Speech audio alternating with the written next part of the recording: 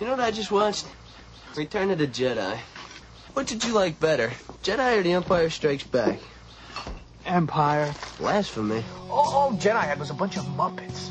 There was something else going on in Jedi. I never noticed it till today. They built another Death Star, right? Yeah. Now, the first one was completed and fully operational before the Rebels destroyed it. Luke blew it up. Give credit where credit's due. And the second one was still being built when they blew it up. Compliments of Lando Calrissian. Something just never sat right with me that second time around. I could never put my finger on it, but something just wasn't right. And you figured it out. The first Death Star was manned by the Imperial Army. The only people on board were stormtroopers, dignitaries, Imperials. Basically. So when they blew it up, no problem. Evil's punished. And the second time around? The second time around, it wasn't even done being built yet. It was still under construction. So? So a construction job of that magnitude would require a hell of a lot more manpower than the Imperial Army had to offer. I'll bet they brought independent contractors in on that thing. Plumbers, aluminum siders, roofers. Not just Imperials. Is that what you're getting at? Exactly. In order to get it built quickly and quietly, they'd hire anybody that can do the job. Think the average stormtrooper knows how to install a toilet main? All they know is killing in white uniforms. All right, so they bring in independent contractors. Why are you so upset at its destruction? All those innocent contractors brought in to do the job were killed. Casualties of a war they had nothing to do with.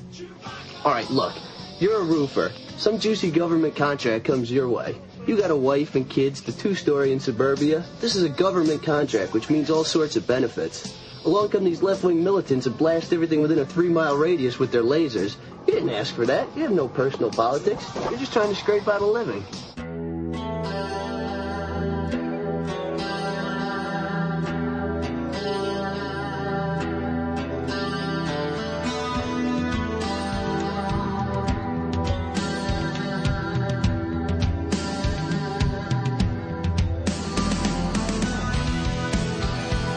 Indeed. Why, hello, it is 7 minutes and 15 seconds after the hour of 5 in this, the month of April in the year of our Lord 2009. Thank you for coming along and making it part of your listening day. We are live from the plushly appointed yet not overly ostentatious studios of Rock 101 KUFO. And good morning to you. This is the Rick Emerson Show. It is Monday, and welcome to Day 12. It is April 20th, 2009, ladies and gentlemen, and thank you for joining us today. It's 503-733-2970 if you would like to be part of today's program, telephonically speaking, 503-733-2970, 503-733-2970 if you would like to weigh in with your comments, questions, clarifications, kvetches, ruminations, ponderings, musings, or whatever it is you might have. Greg Nibbler of the Nibblonians is standing by, ready, willing, and able to pass along your observations about whatever might be on your brain today. It is 503-733-2970 on this Monday morning, 503-733-2970. You can also email if you like. It is rick@rickemerson.com. Rick@rickemerson.com. Sarah with an H at 9. Yeah, damn it. That's what I get for trying to do two things at once. Yeah, but I know why it's confusing you, because the phone number is still 2970, so you keep saying that number over and over again. And also, I was trying to fix this thing with my ballpoint pen while I was speaking. Some people... You and your pens. I myself can actually walk and chew gum at the same time. I cannot apparently speak and screw on the tip of this ballpoint pen simultaneously. I'll put that down. It's Sarah with an H at KUFO.com, Tim at KUFO.com, or at Nibbler at KUFO.com. Coming up today, CNN radio correspondent Steve Kastenbaum will be joining us from New York City. Amanda Moyer from the CNN Radio Center in Atlanta. We will have part one of our exclusive 3-part interview with Harry Shearer of Spinal Tap and Simpsons fame today. Those guys were in town last night for the Unwigged and Unplugged tour. It was Michael McKean, Christopher Guest, and Harry Shearer. So we have part one of our 3-part Harry Shearer interview today. We have part of our Queensryche interview that we conducted on Saturday when they did the exclusive performance before their show at the Roseland, and a special live performance. We've got that from them today as well. Let's see what else. Geek Watch coming up today. Penis Watch coming up today. We'll do the recap of the weekend box office. Going to be giving away a copy of American Swing on DVD. Take a walk on the wilder side of New York City in the 70s with a... Greg, I'm going to adjust these copy points. These are... It seems like you can either describe this American Swing DVD as being a long look, or you can describe it as being a hard look. It seems like we're probably not going to do both of those back to back. All right. Well, it is, however, a no-holds-barred exploration of the meaning of sex, available now on DVD from Magnolia Home Entertainment. Let's see. What else is coming up today? I have a terrible song courtesy of the Microsoft Corporation. And it's not that Songsmith sing into the microphone and the music plays along infomercial thing that's been floating around. This is something altogether new.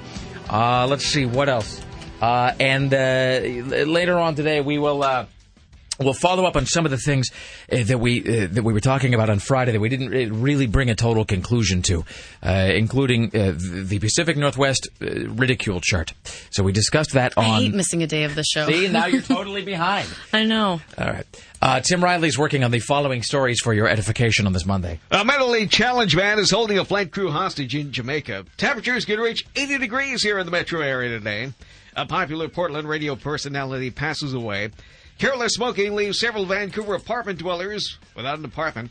New York City may soon treat fast food like pornography by banning it within certain areas of schools. The Bank of America posted unexpected first quarter profit. CIA interrogators waterboarded one prisoner 183 times and two 266 times. A man bites a python that wrapped its coil around him and was pulling him up a tree. Well, all right then. It's 503-733-2970. The fast food thing isn't here, right? No, fast New food York. limitations? All right. Well, that's just New York, Tim. What happens there? I don't truck with no business that happens in New York City. They waterboarded a guy 183 times. And two for 266 times. Is he a terror suspect or an actual terrorist? A terror suspect. So we don't even... Really? Well, they're just practicing for the real ones. I was going to say it's a dry run, Tim, but that's probably not true. Waterboard. Yeah. Oh, God. Does it seem to... Look, I'm no scientist or anything. The Rick Emerson is not a... Well, they didn't get the information they wanted. The other 182 times. Well, I was going to say... the other 265 times. That was sort of going to be my observation is, after you've waterboarded somebody like, I don't know, let's say 114 times, you say that he's probably not only not a terrorist, but it probably isn't even a suspect at that point. I mean, really, how many... What do you suppose the magic number was that they were going to go to? Is there some sort of Jerry Lewis like tote board that they were waiting? Such unpatriotic talk. Yeah, I know. And let me just further the unpatriotic talk by saying something else that we're all thinking of. What was the first guy waterboard? 183 times. 183 times. Aren't you almost two for 266? But I mean, don't you almost want to go like, well done, congratulations. I mean, I couldn't stand being waterboarded 183 times. I mean, you're almost sort of impressed with that. So. Well, congratulations to you, anonymous waterboardee, whoever you might be. We're joined today, as always, by the lovely and returning Sarah X. Dillon. Hello, how are you? Hello, I'm happy to be back. How was your weekend? It was fun. Spent it in Seattle and Bremerton. My sister, she lives in New York, so she was up visiting from Thursday, and she's leaving tomorrow, but she's still in Bremerton, but I went and visited her. Excellent. And it was great. Had lots of merriment and drank lots of malt liquor. And went to a show with her, had our window smashed in Bremerton. It's a very classy place. So malt liquor and window smashing and Bremerton all at once. All at once. It was the best weekend ever. Hot dog. It actually was the best weekend ever because we ended up going to some trashy show on Friday night in Bremerton. It was like, Bremerton Follies. Bremerton. It's oh so classy. And so we're leaving there and everyone's throwing beer on each other and it's gross but kind of funny. And so we're going to the Taste of Bremerton. We'll be back later. So Heather and I are standing in the back trying not to get beer thrown. And I was like, okay, this is interesting. It was interesting people watching. And then one of our friends is leaving. They're like, hey, by the way, I just drove by your truck. I'm about 95% sure that your window's smashed out. Remember that glass you used to have in your vehicle? And the crap thing was about it that it wasn't anyone breaking into or anything. It's just someone threw a rock through our window. They were just bored. Yeah, that was really nice. It was a cold ride home. The end. The end. Life in these United States. It was. And then yesterday was spent bike riding and hanging out in the park. And then, it was just a wonderful, magical weekend. Did I see that you purchased a BlackBerry? I did. Well done. I don't even know what to do with it. Tim, look is that a BlackBerry? What is it, a Curve? Oh, that's nice. It's a BlackBerry Curve. Yeah, I wanted the Curve because the other one didn't come with a camera. Yeah, isn't that thing fantastic? It is amazing. I can't even believe how ridiculous it is. What do you do with it? You can do everything, Tim. You can do anything. It's freaky. Yeah, the BlackBerry is the best phone I've ever owned in my life. Isn't the service charge prohibitive? I'm sorry? Isn't the service charge prohibitive? Yeah, but the cost of everything is prohibitive. I mean, this really. is I won't say my provider, but so I was ready for my contract was up. So I only paid $50 for this, and for unlimited internet and text messaging per month, it's $25. Yeah, I mean, it really. It's ridiculous. I'm and it's already been so beneficial. And I think it was Louis C.K. who was doing a routine the other day where he was talking about how humans, and especially Americans at this point, are just so completely unappreciative of the magic of technology. Because he was talking about how he was sitting on a plane or somebody. He was flying from one place to another, and the guy in the plane next to him was complaining about something or other. He was complaining about how, like, I don't know, like the picture quality on the in-flight movie on the airplane wasn't quite up to par. And he goes, you realize you're sitting in a magical chair that's 35,000 feet above the earth and you're flying at 1,000 miles an hour, right? You mean you do? And it's the same thing with the BlackBerry, where it's like people, if people will talk about their cell phones, be like, I don't know, this web page is taking forever to load. And he pointed out that maybe you want to give it a second since it's going to space and back. So it's the idea that for like $25 a month, you can access anything on planet Earth with a little tiny device that's in your hand, basically a tricorder from Star Trek, is pretty fantastic. It linked up within 5 minutes. I have it linked up to my Facebook page, my MySpace page, my email. I have Google's on there so I can look up anything I want. So my sister and I, when we were riding the ferry from Bremerton to Seattle on Saturday, just sat and watched YouTube videos on the BlackBerry, and just, pass the time like that. No big deal. Do you have that Twitter application for that thing yet? Oh, Sneathen passed me a Twitter application for the BlackBerry. Oh, I don't know if I can commit that much. So I guess it's saying if you're on the go and you want to access your MyFace page. Well, if you need... Your yes. MyFace page. There ought to be like a MyFace. Or my... Space. No, never mind. Forget it. All right. It's 503-733-2970. Very quickly here, we should say thank you to everybody who came to the Queensryche live performance on Saturday. So we were giving away tickets to that all last week, and it was a fantastic time. The band was very cool. They did a small little private set. And they played Silent Lucidity, right? Which we're going to play later on today, actually. So cool. We have an exclusive recording of a live acoustic performance of Silent Lucidity. We'll play that later on today, as well as some interview segments with the band. And then we will play the Harry Shearer, part one of the Harry Shearer interview later on today. We're going to do it today, tomorrow, and Wednesday. But we got to say thanks to that guy, and thanks to Susan Reynolds and Chris Paddock, who coordinated Harry Shearer being here yesterday. So Harry Shearer, of course, Derek Smalls of Spinal Tap fame. I mean, he's one of those guys that the number of things that Harry Shearer has done that have impacted our lives, the number of projects with which he's been involved that have affected us is just staggering. I mean, he's just done everything on earth. I mean, he's an author. He was, of course, a famed radio personality way back in the early days of KMET. He was there. And a member of Spinal Tap, and he's like every single voice that you've ever heard on The Simpsons. I mean, you're just sitting there across, the desk from him, and you're saying to yourself, how? And you can't let yourself even think about it too much, because otherwise you fall into this weird rabbit hole of just, gazing into your own navel about how strange it is that you're sitting in a room with a guy who's had such a huge impact on not just my life, but everybody's lives.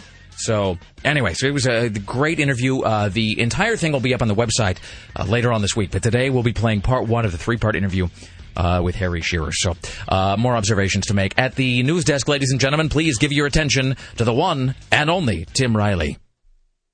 In the news with Tim Riley. Well, all the victims of Friday night's collapse of a children's ride at the Puyallup Spring Fair have been released from area hospitals. 5 kids went and dealt with to the hospital after a ride called the Lolly Swing fell on its side.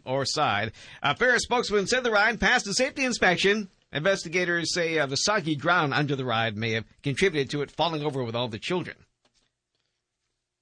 Yes? I'm sorry. I was just being horrified by that, because this was not at a permanent fairground, right? This was like a Puyallup days, or Puyallup Spring Fair at the Tetanus Fest or whatever it is, where they get all the crusty ass rides off a trailer truck on their way from Tulsa, Oklahoma. Yeah. So those kids are going to need some psychiatric help for the rest of their lives after that. I like the idea, by the way, they didn't anticipate, because and really I mean this sincerely. That's kind of one of the things you wouldn't see coming.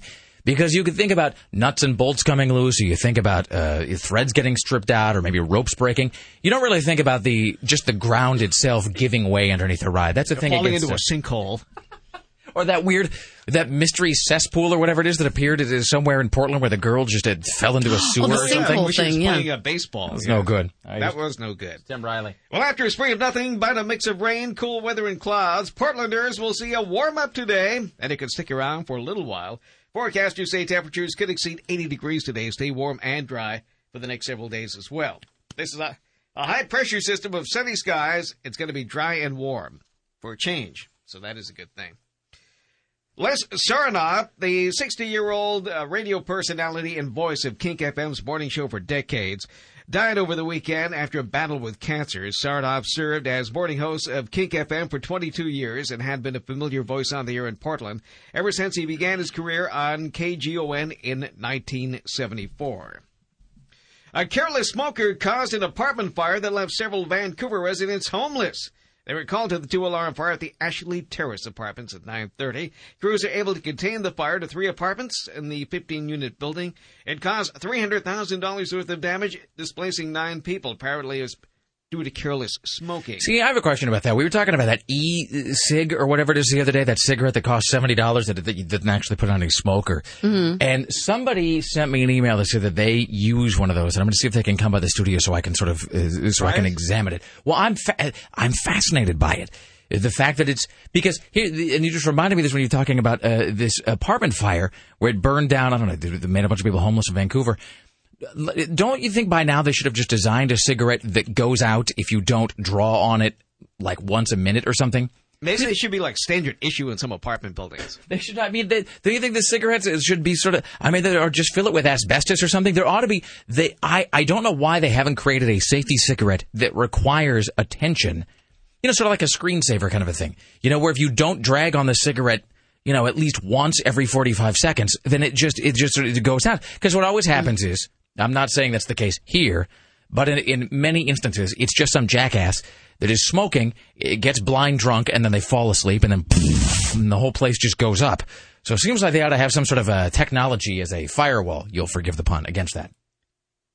So Hulk Hogan is defending his comments that he was kind of like O.J., but being good by not being O.J., by not... He's a better version of O.J. Yes. Yeah. So he wants to clarify his comments, just so there is no more confusion. So here he is. You know, there's that male instinct that you'd love to get him in the ring. I could have even went out and been like O.J. Simpson, but I chose not to.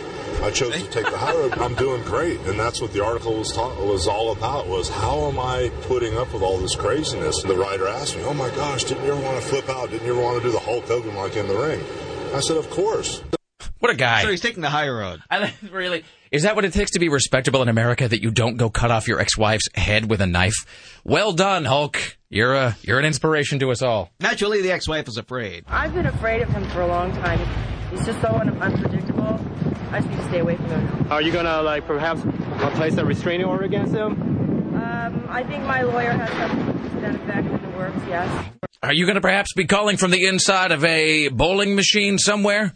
All right. Let's do one more, and then on the other side, we will have Steve Kastenbaum joining us from New York City. A passing motorist may have saved the life of a Fort Myers, Florida man who was attacked by a swarm of bees in his backyard. Where was that, Tim? Florida. Yeah. That was all you. He was just mowing his lawn when he bumped into a hive. Almost instantly, he was being attacked by thousands of bees protecting their home. A passing motorist noticed the man flailing his arms, running around like a madman, falling to the ground, so he stopped his car and got out and helped. Water from a garden hose scared off most of the bees, but not before they stung the unidentified victim several hundred times. Experts have removed the bees, but the homeowner said he's afraid to go out in his yard. All right, then. Well, they'll be back. They always are.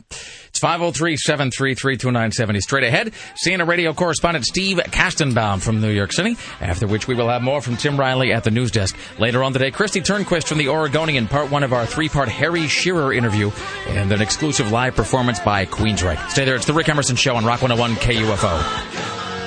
Excellent. It's the Rick Emerson Show, and there is no better way than to start the morning with the Ramones, ladies and gentlemen. It's 503-733-2970. 503-733-2970. Unless that is, we are welcoming Steve Kastenbaum to the program. Also a fantastic way to start a broadcast. Hello, sir. How are you on this Monday morning? And wait, no. Hello? Ah, that's fantastic. No one can hear anything. That's great. Let's try this. Steve, how might you be today? Mute is the answer. That's great. Really. To shreds, you say. Have we not taken anyone on the phone wonderful. yet? I don't know. Let's see here. Hold on. Wait. Oh, yeah. See, look. All right. We can hear it. All right. Let's try this again. Steve Kastenbaum? Yeah, there I am. All right. There we go. How are you, sir? Doing well. How are you? I'm confused and I besmirched. I don't know what's going on this end of things. That's all right.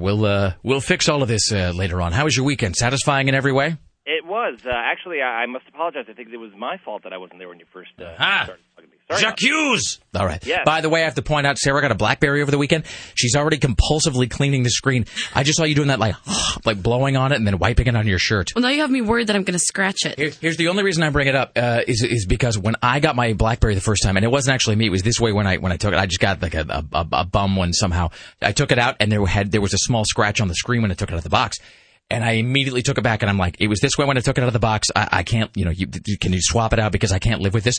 Because it was just such a beautiful, crystal clear display that the idea that it was going to be scratched somehow was just horrifying to me. So I was telling Sarah the first thing I did with my BlackBerry then is I went and I got a protective screen put on the front of it because it's the thing you start to obsess over otherwise. So they sort of have that on subways' windows here now in New York because.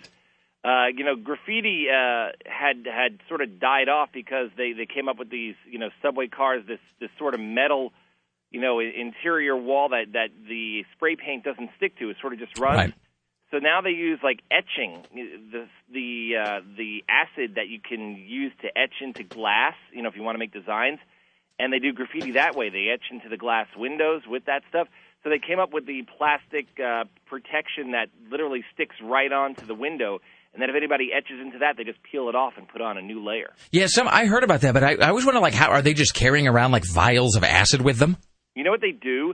They take sort of like a white magic marker, and they dip it into the etching, to the acid, into the little container, and then they start, writing their graffiti on the glass, and so it sort of burns into the glass. Wow, you almost, clearly graffiti is wrong and one should not deface public property, but it's almost impressive in a strange way. Like you almost want to admire like the sort of forethought of actually taking the time to leave the house with acid and glass etching materials. So who was the first guy who did that? That's what I wanted to know. I don't know, but see, I think about that the way I think about guys who are, it's like when you go to the public bathroom or whatever, and there's a guy who's created some really scatological but very detailed and complex graffiti with a magic marker, and you think, like, what, does he have like a pocket protector full of those things that he leaves the house with every day, just on the, like on the off chance he's actually going to be at a truck stop somewhere and needs to write something?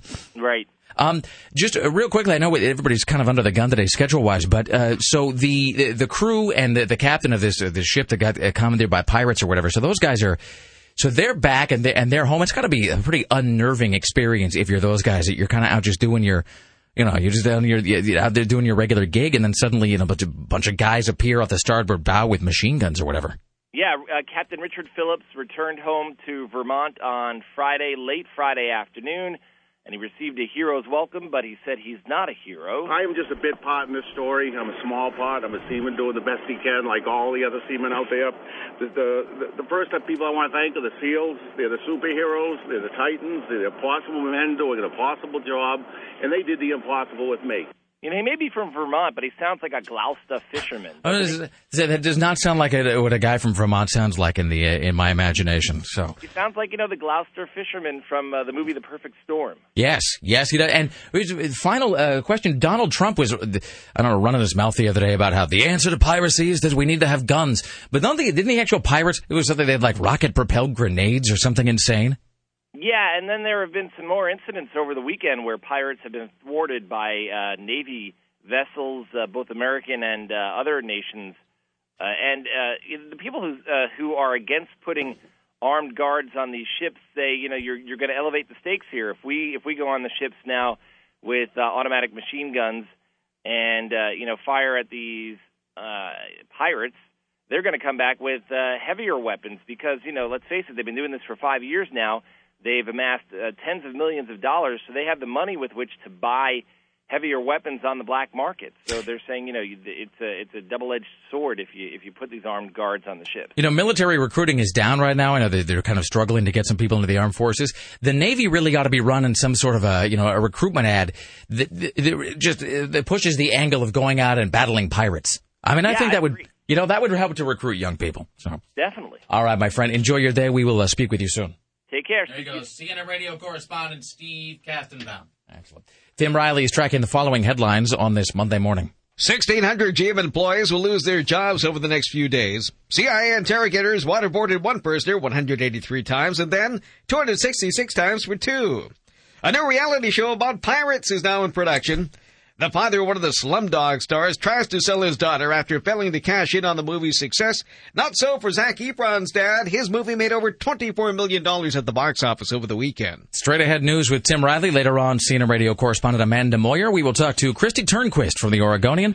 And part one of our three-part Harry Shearer interview coming up later on. It's the Rick Emerson Show. It's Monday morning. It's Rock 101 KUFO. It's the Rick Emerson Show. It's Rock 101 KUFO. It is Monday morning. 503-733-2970. Coming up later, we have this terrible song from the Microsoft Corporation, ladies and gentlemen, that we will get to today. I had several people send that to me over the weekend. Geek Watch coming up today. Penis watch that really has to be considered one of the most disturbing things we've ever had. Really, I mean, I heard you say the title of it. I'm not looking forward to that. I mean, it's all in the headline, but so we'll get to that. Part one of our three-part interview with Harry Shearer, who sat in the chair where Tim Riley is now sitting. Harry Shearer was in that chair yesterday, Tim. Uh-oh, I swapped the chair. Should I bring the other one back? Well, I'm just saying the magic probably is all on the microphone, as you know. It probably lingers right there. So there's Harry Shearer's aura that persists right there. That's pretty cool. See, even talking about him, I start to turn into James Lipton. Tell me, if you would, about Mr. Burns. So Harry Shearer, part one of the three-part interview today, and we'll play back some of the exclusive live performance that Queensryche did on Saturday for KUFO winners before their show at the Roseland, including a live performance of Silent Lucidity. So that is all on the way. At the news desk, this is your personal savior, Tim Riley. In the news with Tim Riley. Well, it's going to be hot where you are. Temperatures are going to hit 80 degrees. It'll be a new record. Here's the reason why Get those air conditioners ready, especially those of you who have to go to bed early. There's two things I was going to say. Here's why that irritates me, this news. One, because I feel like, and I know this is like the way after the horses left the barn or whatever, but I feel like we never really got, this will sound a bit daft, but I feel like we never really got an adequate snow day. And here's what I mean by that. I mean, all of the days we had where there was a lot of snow, like it just came out of the blue and it was so intense that nobody could do anything. You couldn't go anywhere. You couldn't enjoy it. The power was out. The cars were abandoned. And it was all, it was just disaster. So I always felt like this winter we didn't get one day where there was sufficient snowfall that it was sort of beautiful and it was a winter wonderland and so forth, but where you could kind of actually leave the house and go out and enjoy it. I mean, it was either bone dry or it was doom, and you weren't able to actually, take advantage of it. So, I took advantage of it. I had plenty of snow days at that time. Yeah, I do not miss any snow days whatsoever. I think we had enough. It's awkward. Secondly, and every single year I do this, and every single year I complain about it, that I have failed to take advantage of the winter and spring dead period, sort of, in terms of air conditioning, to get my air conditioning reconditioned or whatever it is, to get the Freon checked and cleaned out. And every year I'm like, no, I'm going to do that in December when nobody else is calling about air conditioning. And then, of course, what did I do? I completely failed to get it done in December. So now I'm going to be the jackass number 575 that goes to the air conditioner place going, hey, can you take a look at my AC, please? And the guy's going to say, that's going to be about 9 weeks. Come back and see us in mid-July. I'm already looking forward to that.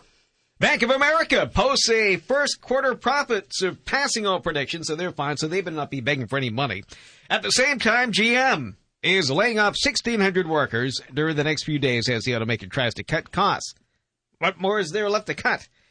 So also, I wanted to play you this because, do I have that open? No, I'm going to play this later. Anyway, David Axelrod, Obama's chief strategist, talks about these tea parties and says they're not very helpful. I think any time that you have severe economic conditions, there is always an element of disaffection that can mutate into something that's unhealthy. Meanwhile, we're going to make friends with Cuba, and pretty soon we'll have some decent cigars in this country. The United States seeks a new beginning with Cuba. Now, let me be clear, I'm not interested in talking just for the sake of talking. But I do believe that we can move U.S.-Cuban relations in a new direction. To move forward, we cannot let ourselves be prisoners of past disagreements. Well, it's first of all, and I didn't think we were going to get any more new direction comments. There you go. Glad to know that those will go on forward. forever. Well done, Tim.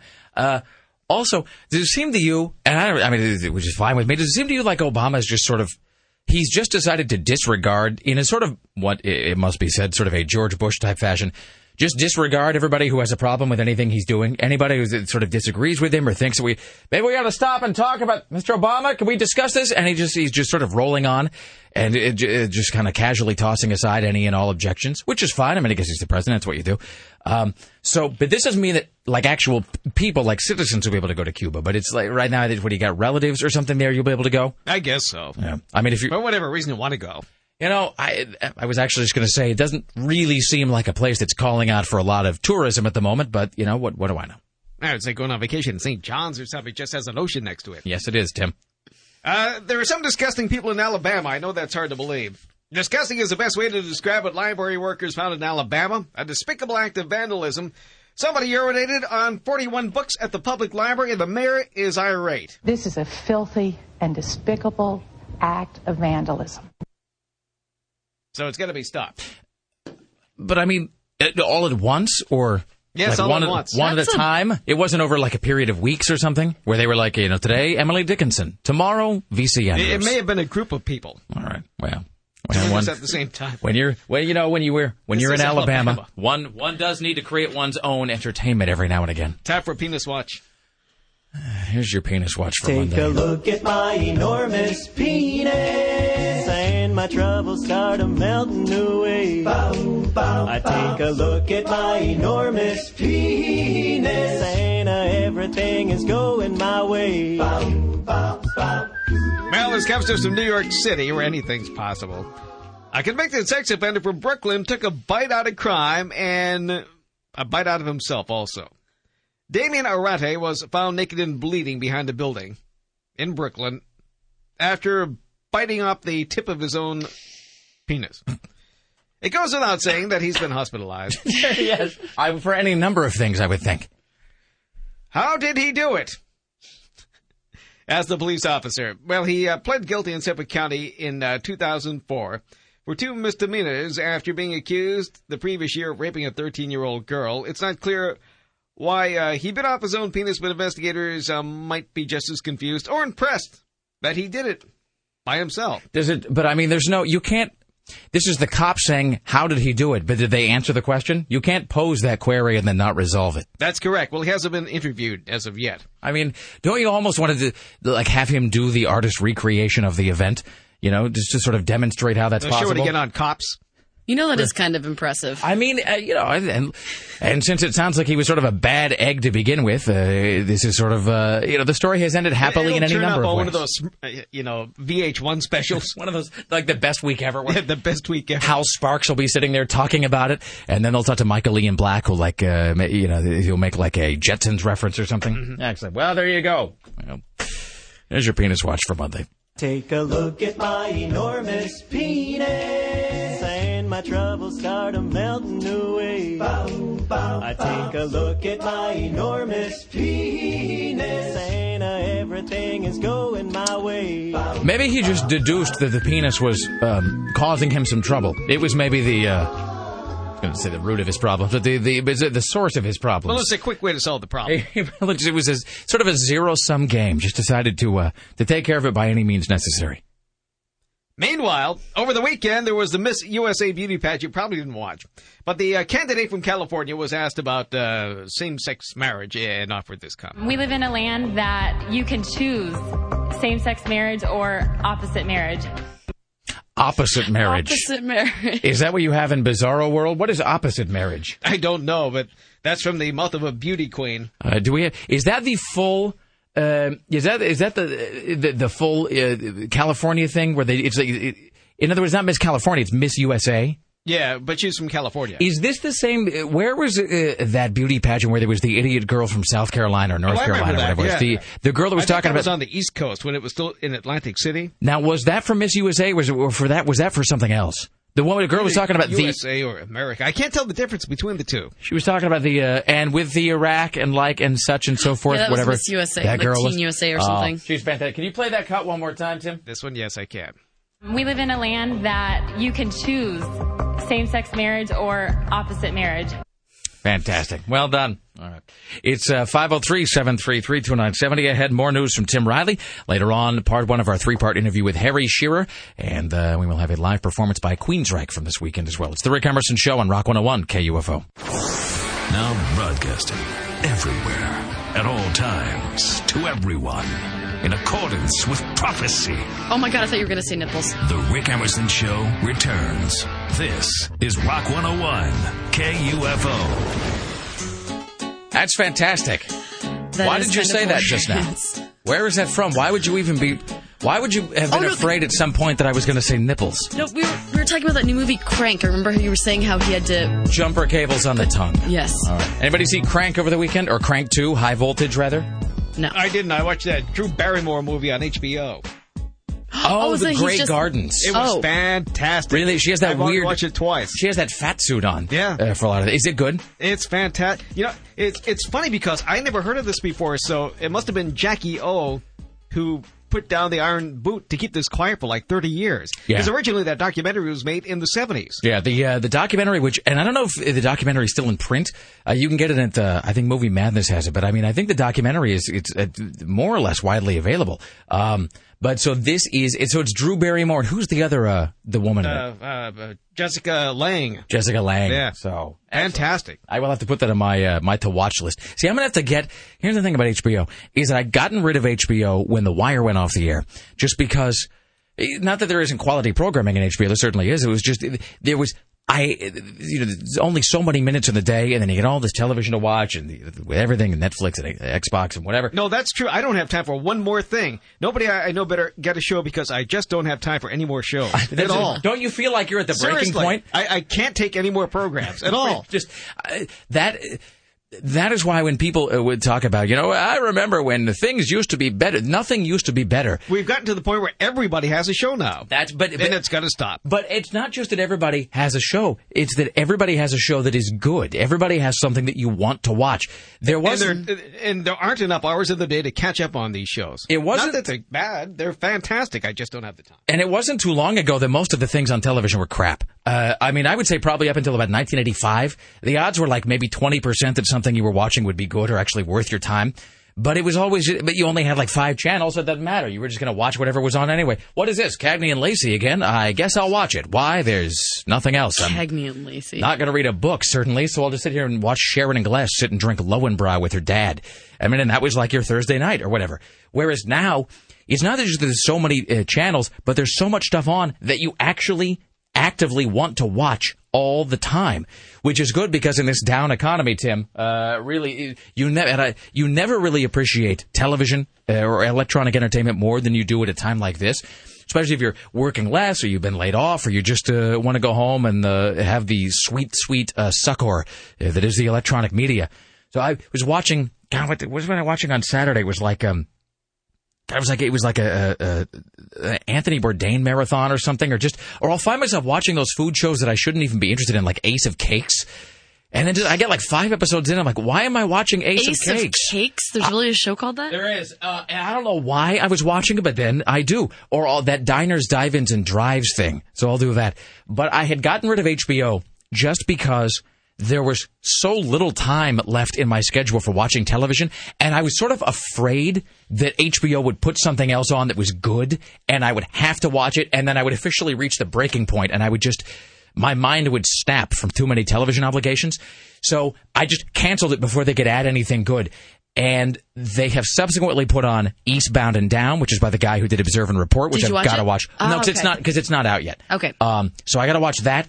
And then Grey Gardens, and then they're going to be doing a Monica Lewinsky, Bill Clinton film, like this sort of docudrama kind of thing. Fantastic. And man, HBO make wonderful docudrama films. Like they did that Recount thing with Kevin Spacey, and then of course way back when they did the Late Shift about the Leno Letterman thing. So, all right, Grey Gardens. So I'll put it on my list of things to watch. Tim Riley's tracking the following stories on this Monday morning. It's going to be 80 degrees today. Careless smoking leaves several Vancouver apartment dwellers homeless. New York City may treat fast food like pornography, banning it within a certain area of schools. Today's the 10th anniversary of Columbine. B of A posted unexpected first quarter profit. The father of one of Slumdog stars tries to sell his daughter because he can't cash in on the movie. Not so for Zac Efron. He made $24 million over the weekend. He will not be sold. Is that with that? Is that 17 again thing? I guess so. Which I think is just. I was going to say it's a thinly veiled remake of 18 again. No, it's also big too. It's also big. It's 13 also going on 30. Like father, like son, and vice versa. And which I guess, and they all kind of go back to Freaky Friday. So all right. Have you ever seen 13 going on 30? That's the what's her name? Jennifer Garner? Yeah. No. Yeah, I watched that for the first time this weekend. It sucked. If by I mean watch it, you mean was it on in the background at my home while I tried to avoid it and pay attention to something else? Yes, that was the case. So I want to thank also everybody who came out on. God, I had a busy weekend. We normally talk about this stuff at the beginning of the 5 o'clock hour, but there was just so much to discuss. I haven't spoken to you in days. Please to be telling me. Well, what was Sarah's window being smashed in Bremerton and then you having a new BlackBerry, which is fantastic, by the way. I was just looking at that. Isn't it the prettiest thing ever? And it has a cover. It's called the Merlot. Is that the color of the? It is. Well, the phone itself. It's like a fine wine. It is. It's the fine wine of texting. When you have that BlackBerry though, doesn't it? It feels too fancy. Like even holding it now, I don't feel like I should be holding. Doesn't it just seem like the phone you were destined to have though? Mm-hmm. When you hold it in your hand, you're like, this is the phone I was meant to own. Oh, it's incredible. Yeah. So the first thing I would do though, I was telling you this during the break, you got to get a protective cover. I know you got to stop telling me that because you're making me paranoid. I'm just saying you got to keep an eye on it. Okay. Because otherwise, what you'll do is you'll do my thing of like, well, I'll just stick it in my pocket, and which is fine if it's got some sort of a screen. But the very first time I stuck it in my pocket, I did it without really thinking about it, because the previous phone that I had, like I didn't care about, and so it didn't matter if it got scratched up or whatever. And then I realized to my horror, I'm like, what's that sound? Oh my God! And I put it in my pocket, and there was like 75 cents worth of change in my pocket with my brand new BlackBerry, and thankfully, it had been put in such a way that it was the back of the phone that was rubbing against like a bunch of quarters or something in my pocket. Because then otherwise you just have to go incinerate yourself. I mean, if you screw that phone up like right out of the gate, no, and this is the nice, because I've had the same phone for 4 years. You know, that huge brick that I've had. Well, and when your cell phone reaches a certain point, you realize that you just no longer care what happens to it. I mean, you just drop it in the street, get stepped on by elephants. Doesn't matter. You have no personal investment. But it's like my Windows machine versus the MacBook that I got. And I think Bobby was making this observation. It's like, when is the last time anybody stopped to clean the screen on their desktop Windows PC? Like, never. Because what do you care? Not like it's going to look any better somehow. So if you're typing away on like your Microsoft machine and suddenly it just gets sort of it gets sort of filthy, you just kind of like wipe it with the sleeve of your shirt. All right, good enough for now. Guess I'll go back to typing on this ancient archaic keyboard. Anyway, speaking of Microsoft, I should play this before we get too ahead of ourselves. Coming up later on today, we'll have part one of our 3-part interview with Harry Shearer of Microsoft of Spinal Tap and Simpsons fame, and we'll have a live performance. I saw the picture of you guys too. That's cool. Is it posted? Did Paddock put it up? Uh-huh. I haven't put it up yet. He was here in the studio yesterday. It's quite something, because he has a national show that he does, like a public radio show that he does on Sundays, and he did that from Sarah's chair actually. And then I came in and we did an interview that we're going to play back, and it was really just amazing. And I keep going back to this point when you were sitting across the desk from him. And you realize that it's like that Ray Bradbury story where the guy steps on a butterfly back in 5 million years ago, and it changes everything in the future. That if you were to somehow go back and just remove Harry Shearer from the timeline, from pop culture, that there's so much stuff that just wouldn't exist now, or would be vastly different anyway. There would be no Spinal Tap probably the way we know it now, which is just amazing. So before we do any of that, I should thank everybody who sent this to me over the weekend. So Microsoft, being the hip trend-setting company that they are, I'm just going to read this press release here. Microsoft is taking a stand against... Sarah, what do you suppose that Microsoft would be taking a stand against? I'll give you a hint. It's not piracy. I was just going to say piracy. No. It's not piracy or theft or copyright infringement or anything. Anyone? I don't know. What would it be? Give me a hint. On the internets? No, I'll just read, because you're never going to guess. Yeah. This is from Microsoft, and they have a brand new page up now where they're encouraging parents and kids to submit, quote, videos showing fun ways for kids to learn how to keep themselves safe and balanced in the age of the internet. Because of course the biggest problem now is sexting. And now I thought that the word sexting was made up, which I think it is. But now there's not only sexting, there is in fact just sexing with no T, which sounds like a mistake. It sounds like Borat talk. Sexing? Sexing. Listen to this. This is. I want to be sexing you. This is from Microsoft's website where they're talking about how to keep your kids safe. I'm just going to read this without editing here. Pics, and pics. Taking, sharing, and commenting on pictures and videos online is one of teens' favorite pastimes. They take them using their cell phones, webcams, pocket video cameras, and Wi-Fi-capable digital cameras. They store them on handheld and desktop gaming devices, computers, flash drives, MP3 players, media cards, and online services. The good thing is that these pics let them share their creativity and lives with family and friends. The bad thing is that it lets them share their personal information, impulsivity, and sexuality with everyone. Sexing, which I thought was a misprint. Impulsivity and sexuality. I thought that they had spelled this wrong, like they sort of inadvertently left the T out. Sexing, which is when they use... Sarah, what is sexing?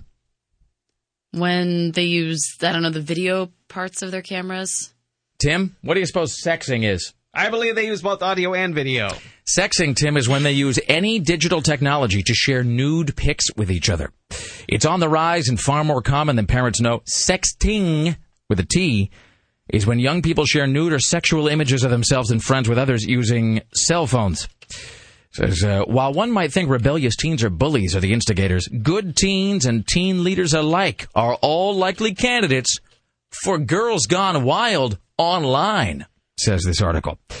And then, anyway, so at the end, they have this whole sort of set of suggestions for parents about how to stop your kids from sexing. Sit down and ask to see their, this is in quotes, pics. Oh, yeah, because you need to have the awkward conversation of seeing your child, like, all nuded up, trying to turn someone on. Honey, I need to know if there are pictures of your genitals on this phone. Please to open it now. Look through their collections on their cell phones, handheld gaming devices. Look through their computer. Look through their flash drives and media cards. Look at their Facebook, MySpace, and YouTube photos. Look at their friends' pics, too, and follow your teens' tagged pics. Don't be a snoop, though, if they don't ask. And then it says if they don't ask, they won't tell. At the end here, it just says, and then I'm leading up to this fantastic song that we're going to play. At the end, it says, it is important for teens to understand the implications of being involved in sexing from any perspective. As I always tell people, this is Microsoft's final sentence as they are instructing you on how to raise well-balanced kids. The final sentence is, as I always tell others, don't be stupid. So, don't be stupid. That's the official line from Stop Microsoft. being stupid. So, it says here, Microsoft has announced 15 finalists in its search for the new Get Game Smart ambassadors. Parents and teens teamed up to create videos spotlighting their family's approach to safe and balanced video gaming. And this is one of the entries that we're going to play here. This is from Microsoft.com. And so I guess the deal is it was like kids and their parents are supposed to write and record something and send it into Microsoft. 15 finalists displayed their enthusiasm for safe video gaming in all sorts of ways. From a father-daughter video showing the consequences of choosing to play video games rather than study for an exam, to this.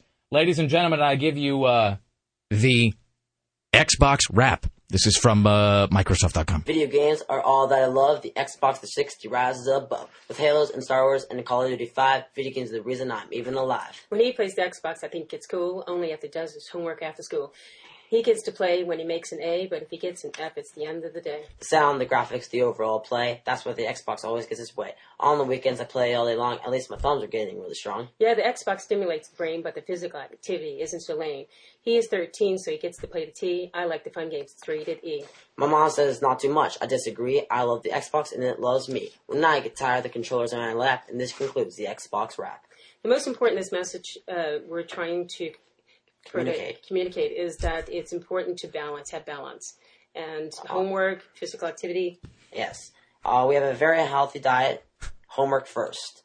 And we learned make this video was fun. Thank you, Xbox. Always do everything in one take. Where did you find that? It's at Microsoft.com. The video itself is horrifying because the mom is, of course, wearing big sunglasses and a baseball cap. No. Yeah. And a gold chain? No, not a gold chain, but she looks like speaking of The Simpsons, she looks like that Poochie. He's the skateboard riding dog. The best part in this is when the kid says, I love the Xbox, and it loves me. Which is exactly the way the Microsoft wants you to do these things. I like the enthusiasm that the mother conveys. I like the fact that they just did it like all at once and figured that their crap take was good enough. Like, should we fix him up? No, it's fine. So, also the fact that has now been downloaded by everybody, and as soon as he becomes 15 and attempts to date, that will appear on every MySpace page and every Facebook page of every single person in his school. Well done, young person. All right, it's 503-733-2970. Just ahead, Tim Riley at the news desk, Amanda Moyer from CNN, your phone calls, etc. Coming up later on, part one of our three-part Harry Shearer interview, and we'll have an exclusive live performance by Queensryche as well. It's the Rick Emerson Show on Rock 101, KUFO. Now broadcasting everywhere. One time, I did actually confess that I made out with my teddy bear. The Rick Emerson Show returns on Rock 101, KUFO. It's the Rick Emerson Show on Rock 101 KUFO. It is Monday morning, and good morning to you. It's 503-733-2970. Still ahead, Tim Riley at the news desk. Later on, part one of our exclusive three-part interview with Harry Shearer of Spinal Tap and Simpsons fame, and an exclusive live performance of Silent Lucidity by Queensryche from their acoustic performance they did on Saturday for a small group of KUFO listeners. Ladies and gentlemen, let's welcome now to the Rick Emerson Show from the CNN Radio Center in Atlanta, the one and only Amanda Moyer. And good morning to you. How are you, Amanda? Good morning. I'm great. How are you today? I am fantabulous. Hey, let me ask you this. In Atlanta, in Georgia, do you all have the smoking ban there where you can't smoke in bars or restaurants or whatever? In some, yes. Have you heard about this thing? Sarah, is it actually called an e-cig? Is that the name of the product? I don't know the exact name of it. Tim, was that the name of the cigarette? That was it, an e-cig. So, have you heard about it? Apparently, it's a small sort of plasticky device that looks exactly like a cigarette, but it isn't a cigarette. It's some kind of, the plastic or a polymer of some kind, and it is meant to replicate the feel and sensation of smoking without actually lighting up. It doesn't burn. And what it does is when you draw on it, the end of it lights up, and then it puts a sort of nicotine-filled mist into your mouth. Have you heard about this? I did hear a little bit about this. Is it to help you quit, or is it just to duplicate the sensation in places where you can't smoke? No, I don't think quitting has any role in this. I think it really is just if you want to be able to smoke somewhere, but you're going into a bar or restaurant where you can't. And because it lets you do all the things of like having the habit with your hands and having something in your mouth, and so you're not always having that weird twitchiness, and then it's a nicotine delivery system as well. So I'm trying to sort of get my hands on one of these without actually having to fork over like $70 for it, because the whole thing just fascinates me. So I didn't know if it was a thing that had popped up elsewhere in the country, because I think the smoking ban is sort of creeping across America like some sort of prohibitionist kudzu. So, all right. Well, I have to continue to investigate. Let me ask you this: did they send you to this World Barista Championship thing, or are you sort of covering it from afar? No, they did send it. They did send me, but it's here in Atlanta. All right. So, like a World Barista Championship, is that just? I mean, is it exactly what it sounds like? Is it just 10,000 people in a room and there's a guy saying, double half calf, go! And then they got like 15 seconds to crank it out, or? Sort of.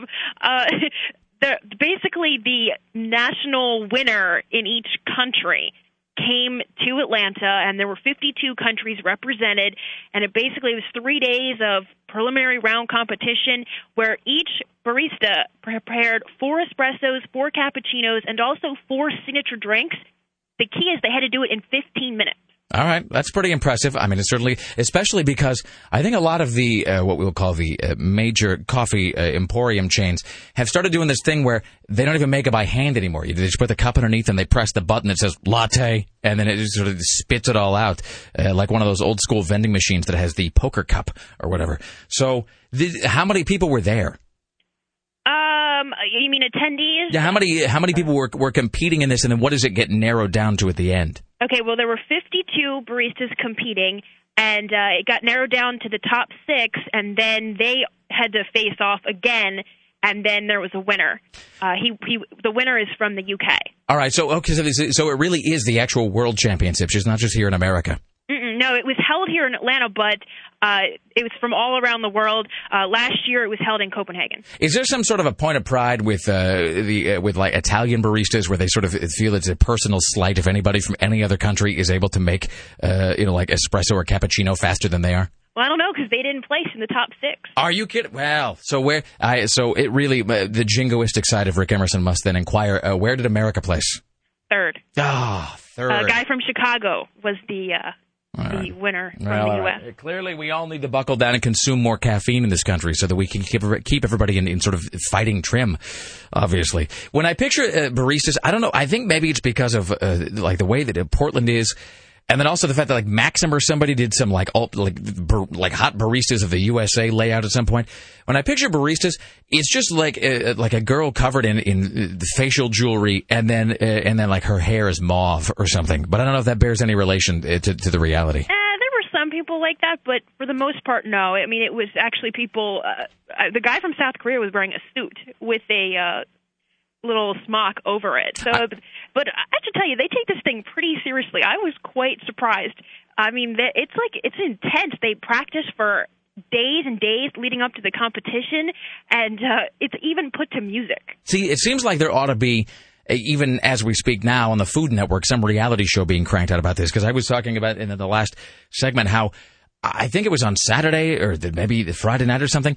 I was sitting on the sofa, and then I realized I was like 5 episodes deep into Ace of Cakes. And let me just tell you, I don't really care about Cake all that much. Cake and I are sort of indifferent to one another. There's no real reason why I would be watching that, and yet, like, there I was.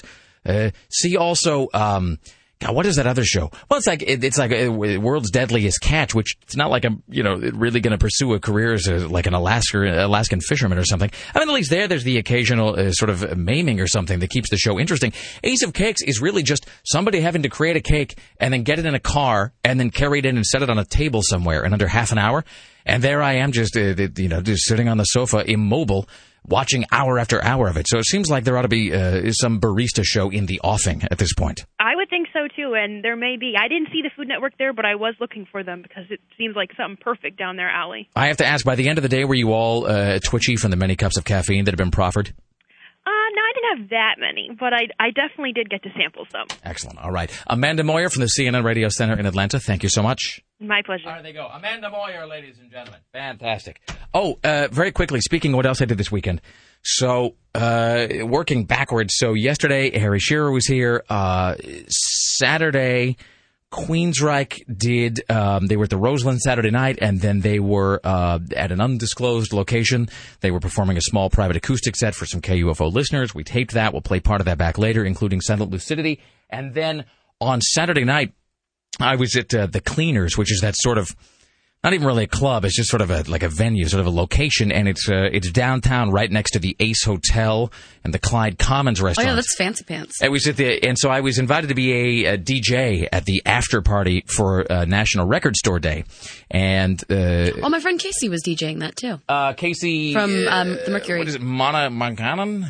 Forget whatever his name is. Yeah. But yeah, that's the guy that went on after me, I think. With the glasses? Sure. Yeah. It's all kind of a blur because I've been up just forever anyway, and I picked the 10:45 slot, which it actually seemed, it worked out fine in retrospect, but it was also one of those things where you realize by doing this morning show, like how your body clock sort of gets shifted over the weeks. So that by the time 10:30 comes around, you're just like, oh, it's so damn late. I don't even know that I can make it through. But so I did this DJ set from 10:45 to midnight, following Sam Adams, by the way. And how's he doing? Well, there was all of this kind of anticipation about, like, what is Sam Adams' first song going to be? And what's he going to, what is the first track? I don't even know, because he did this, kind of a great thing where he just played all local music. It was nothing but local bands, which I don't know if that was like him or his people. Like if he had some sort of a, I was going to say handler, but that seems wrong. If he had, but it was some sort of a staff person that was like, no, you've got to play local music. That will get you points with the kids. So he played a bunch of stuff, and some of it I recognized as like Modest Mouse and whatever, and then some of it I didn't. And then I was sort of agonizing about what I was going to start with, and so I ended up playing that Portland, Oregon song by Loretta Lynn. But I want to say this, it wasn't just an idle threat. I did, in fact, end with the Osmonds, and it was fantastic. So thanks to everybody who came out. In preparation for this, your upcoming Vegas trip? That's right, Sarah, because this Friday, so I'm going to do the show this Friday, and then I'm getting on a plane at 11 a.m., this coming Friday. Oh, you're cutting that flying close. to Vegas. Yeah, no, I'm going to get off of the air and drive right to the airport. And I will be in Vegas Friday night. We'll be seeing Donnie and Marie at the Tropicana. And here's the thing. Fantastic. I was talking to Isaac. They're at the Tropicana. I thought they were at the Flamingo. I forget. It's one or the other. My wife's kind of handled that part of it because, Osmonds. So I took the Brittany ticket. She got Donnie and Marie. So we're leaving on Friday morning. We're going to Vegas. We were talking to our friend Isaac from Jackpot Records on Saturday night at the event because he was hosting this after party. And he says that if you go to the casino, it's the Flamingo, I guess, if you go there early, that Donnie and Marie, almost always Marie, usually Donnie as well, are just sort of hanging out in the lobby for no readily apparent reason. And I said, well, what do you mean, just like signing stuff? And he goes, no, they're just kind of standing around. And he knows several people that have gone. And he said, if you go to the Donnie and Marie show about 45 minutes in advance, the odds are like, I don't know, probably 80% that at least one of them will just be sort of loitering out front.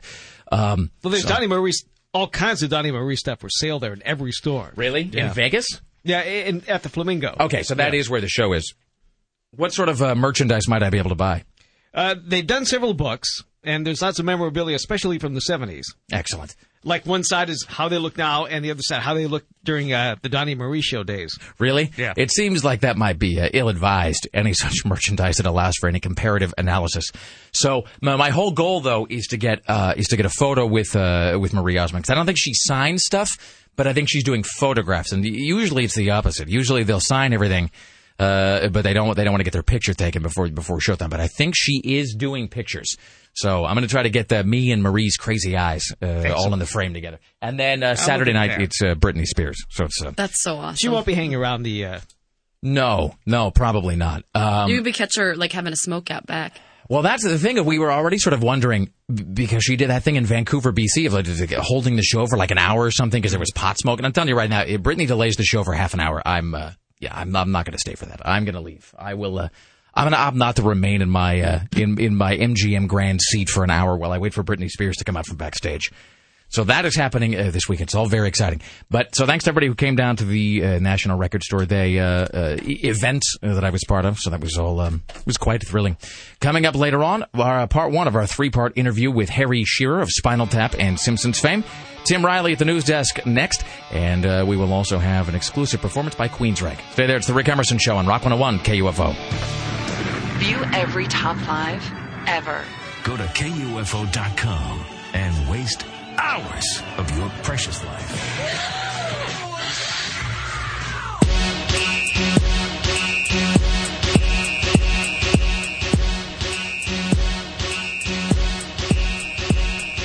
It's the Rick Emerson Show on Rock 101 KUFO. Still to come, part one of our exclusive three-part interview with Harry Shearer of Spinal Tap and Simpsons fame. Later on, a performance by Queensrÿche from Saturday's acoustic set they did for some KUFO listeners, including Silent Lucidity. That's on the way. Ladies and gentlemen, at the news desk, it's your personal savior, Tim Riley. In the news with Tim Riley. 3 people have been arrested when Marion County deputies made a major drug-in weapons bust in the town of Woodburn. Deputies say they received several tips from people in the Woodburn community about the home of 44-year-old Mark Unger, a well-known real estate man. He and his 30-year-old girlfriend Alicia were arrested on various charges. They found the home with drugs in it: marijuana, cocaine, crack cocaine, methamphetamines. They also found more than 75 guns, some of which were stolen and loaded. Authorities said many of them, the daughters who were ages 4 to 11 had access to the guns. The daughters who were taken and put in protective custody. Meanwhile, a day after a violent rescue of a U.S. ship captain from Somali pirates, a cable television channel says it'll air a reality show about pirates. Why not? The name of the show is Pirate Hunters USN. It's expected to air as a 1-hour special in the fall on Spike TV. Pirate Hunters USN? Yes, United States Navy. United States Navy. All right, okay. All right. Pirate Hunters USA sounds like some sort of an awful Beach Boys song. Mm-hmm. So look for that. The father of a Slumdog Millionaire star is being accused of trying to sell the little girl who's the star of the film. They were following up on reports of this. And apparently, the dad was upset that he couldn't cash in on the movie. Not so for Zac Efron. He made millions of dollars over the weekend. That movie made $24 million. Then all the victims of Friday's collapse of a children's ride at the Puyallup Springs Fair have been released from area hospitals. 5 children, 1 adult went to the hospital after the ride collapsed. This is called the Lolly Swing. Try to stay away from it if you can. A fair spokesman said the ride passed a Puyallup safety inspection. The Puyallup safety inspection is perhaps not as comprehensive as it might ideally be. Mm-hmm. It's a bit of it's relative safety in Puyallup. Isn't Puyallup isn't that where the Kenneth Pinion thing happened? And I believe it was. That was Enumclaw. I was confused Puyallup and Enumclaw. I don't know better than that. And then they're right next to each other, though. They're about the same thing. See, that's the thing. Yeah, they all merge together, and then occasionally, my brain, I have Puyallup and I have Enumclaw, and then my brain will throw in Ellensburg every now and again, and then I have to stop and look at a map, and then I realize it's a story that I typically don't care about. Except this one does have collapsing carnival rides, so that's always fun. Here's Tim Riley. So we played this Friday, and we've gotten a lot of letters about it, so we should play it again. What was that? It was the sound of someone putting on crinoline, I think. Sorry, it's my tissue. Okay. Oh, okay. It's the sound of... I didn't realize a tissue would make noise. I just moved it by the microphone. You're in front of a microphone. I know. Tim and I remain as quiet as possible so we can get every tiny rustle. I would rather use a tissue than be all sniffly on it. Now I've missed the rustling. Excellent. So it's time for this wonderful story about the woman who gave birth to a child. Her husband's on the telephone with the 911 operator, and they had no idea that she was pregnant. And this is... What? No, it's the best thing ever. Mm-hmm. So we had this audio on Friday, and it was sort of late in the show that we got this, and it was just the best thing that I had ever heard. And it's like, and like with so many of the great 911 calls that we have here, it is just escalating levels of greatness. It was sort of like, I don't know, maybe a year or so ago, we had the 911 call that was that woman in Florida because there was the alligator in the kitchen. Yeah. And it sort of reached a climax with the 911 operator saying, how big is the alligator? And she goes, it's huge! And the it's huge was like the apex. That was the apotheosis of that whole call. This 911 call starts off real strong and then gets better and better until it reaches the money line, which will announce itself. It is self-evident. Okay. All right, Tim, do we have this? Yes, we do. All right. So here we go. Terry, you're getting on the phone. 911. Yes, ma'am. My wife is in the bathroom.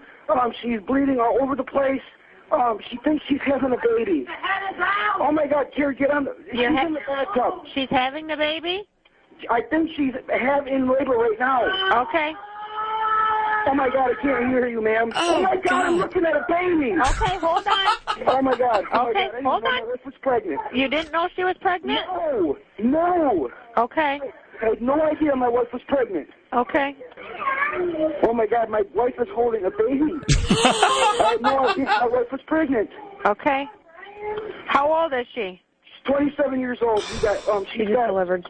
She's had 3 children. 2 are mine. 1 is before me. She's fine. Oh my God, I'm looking at a baby.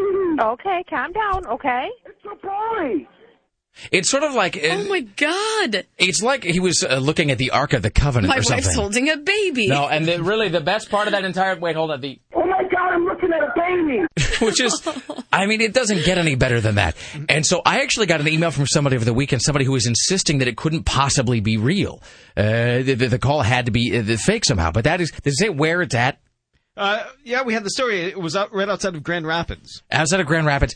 And it is a real story. Is there any subsequent information about the woman or the family? I do have another soundbite that goes with this. All right. This is him stating the fact that he didn't even know that she was pregnant. He thought she just put on a little weight because she quit smoking. We quit smoking, and my wife put on a little bit of weight, and I thought that's what it was. I did not know she was pregnant. Excuse my language. That's okay. I did not realize she was pregnant. Okay, but I want you to tell me are you right there with her? Yes. Okay, yes, she's not bleeding profusely, is she? Honey, you're not bleeding real bad, are you? No, she's not. Okay. Oh my God, this is so bizarre. Oh my God. This is her 4th kid. I can't believe she doesn't know. Oh my Lord. I'm blown away. How's the color on the baby looking? He's fine. Okay. He's perfectly fine. Good deal. I'm looking right at him. It's my kid. He looks just like me. Oh my God, I'm looking at a baby. I mean, this is the fourth kid she's had. He really does raise a valid point, which is how would you not be? I think you'd be used to that with your body going through changes. And of course, everybody immediately runs to, well, is she huge? Is she a larger woman, and so therefore she might not notice that she had put on, like however much weight, one adds when one is with child.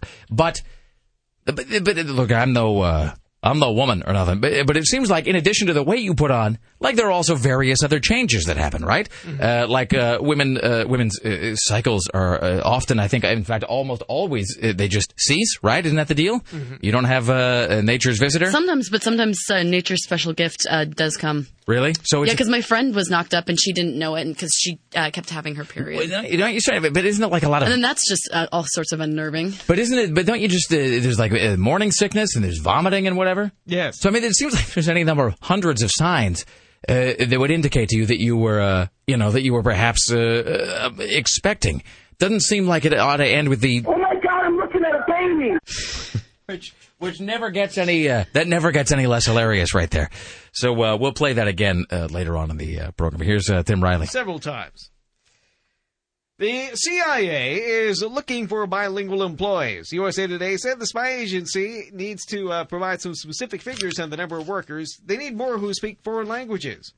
Only 18% of the agency's people speak more than English, so they need someone right away. They're in particular need of agents who can waterboard people in other languages. And apparently, let's see, they waterboarded someone 186 times, and then two other people 266 times. We do have some commentary over some of these records being released from Ohio Congressman John Boner, who says he doesn't approve of releasing the CIA memos. He just says it offers a comfort to our enemies. The release of these memos is dangerous. Yeah. Okay. What was his name? For the no explanation given beyond that? No. Rahm Emanuel says they're right to release this information. Congress will deal with this part of the energy policy. They'll deal with resource investments into alternative energy. They'll also deal with the way we bring more efficiency into the system. That sounds like the wrong soundbite. It does, but that's what it was. I'm looking at a baby. All right. That's always the right soundbite, Tim. That soundbite's never out of place. John McCain's daughter is sounding a warning to the Republican Party. Her name is Megan. And she's hot, by the way. Oh, is that this the trashy one? Oh, yeah. No, she's, no. Daddy likes her. Ew. I mean, John McCain likes her. Her father. Yeah, why do you hate father-daughter love, Sarah? Well, as long as it's within reason. Oh my God, I'm looking at a baby. She warns many of the older members of the party that they're scared of what the future holds because they cling too much to the past. I think we're seeing a war brewing in the Republican Party right now. But it's not between us and the Democrats. It's not between us and liberals. It's between the future and the past. I believe most people are ready to move on to that future. What is she, like 12? Yeah, she doesn't sound real bright, but that's okay. Yeah. I'm all right with that. Was it? She doesn't need to be. No, she doesn't, Sarah. Was it that Vogue magazine or something that did that shot of her, or was it just like a shot on her MySpace account? We had some picture of her during the campaign. It was like right in the run up to the election. There was some shot of Meghan McCain, who is John McCain's daughter. Is that his daughter with Cindy McCain? I'm not sure. Boy, talk about a woman that doesn't look like she could be pregnant. Cindy McCain is just so She doesn't look like she could harbor a baby in there. Harbor a baby. Like impregnating a dragon. Exactly. Ma'am, are you harboring a baby in there? Because she just seems like such a... she looks like olive oil. But if olive oil from the Popeye cartoon was like 100 years old... Were you talking about this picture? That's exactly... Well done. Look at you. It's from GQ. Yeah. I'm Rick Emerson. Look at those boobs. They're huge. Wait, hold on. Let me look. Excellent. Everyone stop and look. Everyone look at the boobs right now. I love it because there's just... It's all her. Like the giant boobs, laptop, beer. Yeah. Blackberry. So she is... trying to position herself, obviously, as some sort of spokesperson with the Republican Party, something like some power broker or whatever, which her comments looked a lot more intelligent than they sound. I read an article over the weekend where they were talking about how she's like telling the Republicans they got to quit being such quit being just such nitwits about everything, and and they got to quit clinging to all the so-called cultural war issues because they've lost. I mean, that's just over. They're hosed on that front. And when you read her comments, you go, my God, what a well-spoken young lady. She ought to read a book. She has well-reasoned opinions, and she seems to frame her arguments with absolute authority and assurance. And then you listen to her talk, and I mean, it's like you're listening to a sequel to Clueless or something. So maybe she ought to just hire somebody else to speak for her. To do the talking. Yeah. Hey, somebody points out, so what is the deal with the pregnant woman not feeling the baby kick? That's another thing. Don't you feel babies kicking around? Maybe you just think it's gas. But women always maybe say she has that. for a Rolade or something before this happens. What does that mean when they say that you think it's gas? Because you hear that occasionally. What kind of gas do you have that you're confusing it with a baby inside you? I mean, gas doesn't go on for 9 months and get progressively bigger, I would think. I mean, unless there's something really seriously wrong with your diet and your intestinal tract. Aren't there any number of tells? No one in this room has been pregnant. That's really the problem. Problem is the wrong way to put it.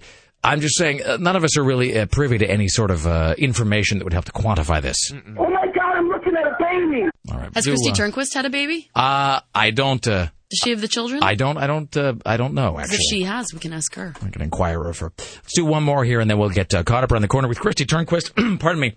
And part one of our exclusive 3-part interview with Harry Shearer. One New York City congressman wants to keep Whoppers away from schools. He wants to have this moratorium on fast foods being too close to schools because fast food is poisoning children, or so he claims. This has a direct impact on our children's health. All these fast food restaurants are a clear and present danger on our children's health. When you look at high diabetes rates, heart disease, hypertension. What's more American? Can we all fill out a form somewhere, like a sort of a release of liability where we just, those of us who don't care about such things, don't care about our own health, don't care about the health. I don't care. Not only do I not care about the health of people around me, I certainly don't care about the health of people who are not yet born. It's like when they talk about what about the budget problems we're going to pass along to our great-grandchildren. I don't care about our great-grandchildren. They can solve their own problems. Right now, this is about fixing problems for us. Here's Tim Riley. Big gun show over the weekend in Sandy, Utah, brought out a record amount of people. Bob Templeton, who ran the show, says, I think he knows why so many people are clinging to their guns. We've had record crowds this weekend, as well as a record number of people that have set up at the show. It's the biggest show we've ever had in Salt Lake. The interest in firearms is quite high right now. I think we know the answer to that question, Tim. It's creeping socialism. All right, straight ahead, Christy Turnquist from the Oregonian will join us. Later on, we have an exclusive performance by Queensryche from their private show they did this weekend for some KUFO listeners. And we will have more of your phone calls. It's the Rick Emerson Show. It's Rock 101 KUFO.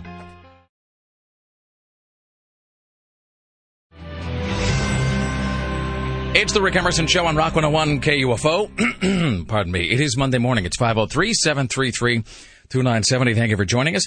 Coming up later on in this hour, we will hear an exclusive live performance by Queensryche from this Saturday's show that they put on. They did a special acoustic set for some KUFO listeners. We have some of the Q&A from that, as well as a special acoustic version of Silent Lucidity. Coming up next hour, part one of our exclusive 3-part interview with Harry Shearer of Spinal Tap and Simpsons fame, who was in the town yesterday for the Unwigged Unplugged tour. That was Harry Shearer along with Michael McKean and Christopher Guest. So I've now interviewed 2 of the 3 members of Spinal Tap, so now I have only Christopher Guest left, and then I'll have a complete set at home. That's not unlike awesome.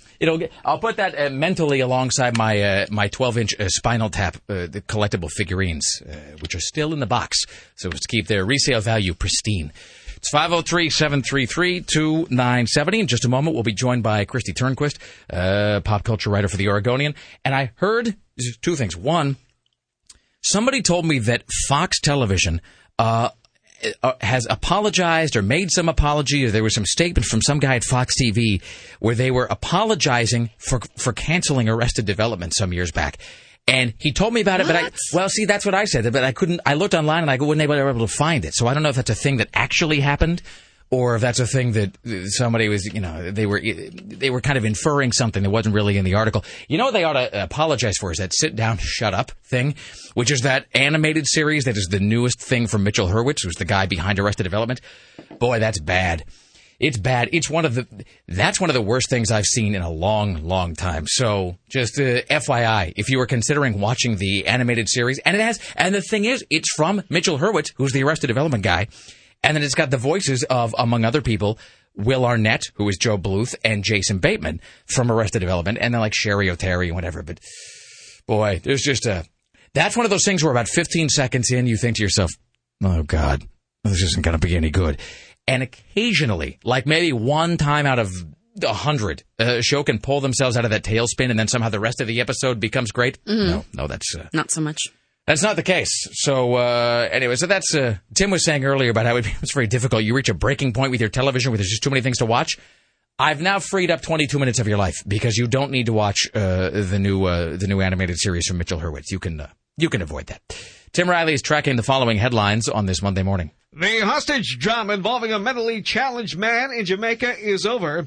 Temperatures today can reach 80 degrees. A popular Portland radio personality passes away. Careless smoking leaves several Vancouver apartment dwellers homeless. Today marks the 10th anniversary of Columbine. 1,600 GM employees will lose their jobs in the next few days. A man bites a python that wrapped its coil around him and was pulling him up a tree. What is it? So in Jamaica, it's a guy. They're in the air. They're on the tarmac. They're on the ground. All right, and it's over. Okay, and it was who? A mentally challenged man holding the crew hostage. All the passengers were let out. There was no problem. Oh, I see. All right. So it wasn't like this one, like a thing where they were flying around in the air or something.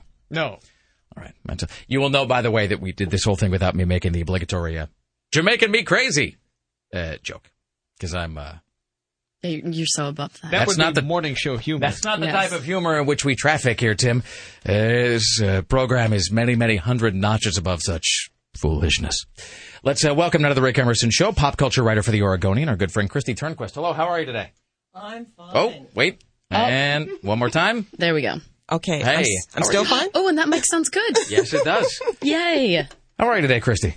I'm feeling good. Excellent. It was a great weekend. Lots of stuff going on in town. Great weather. You went to the Stumptown Comics Fest, did you I not? went on Saturday, and it was just packed. I was just saying I was surprised that it was as crowded as it was because the weather was nice. Well, let's be honest. It's not like going outside is really high on the list of most comic book enthusiasts, things to do. One could make that point. I mean, you don't really hear a lot of, no, I'm not going to be able to stay at home and read my new issue of Dragonlance. I have to go out and play Frisbee golf.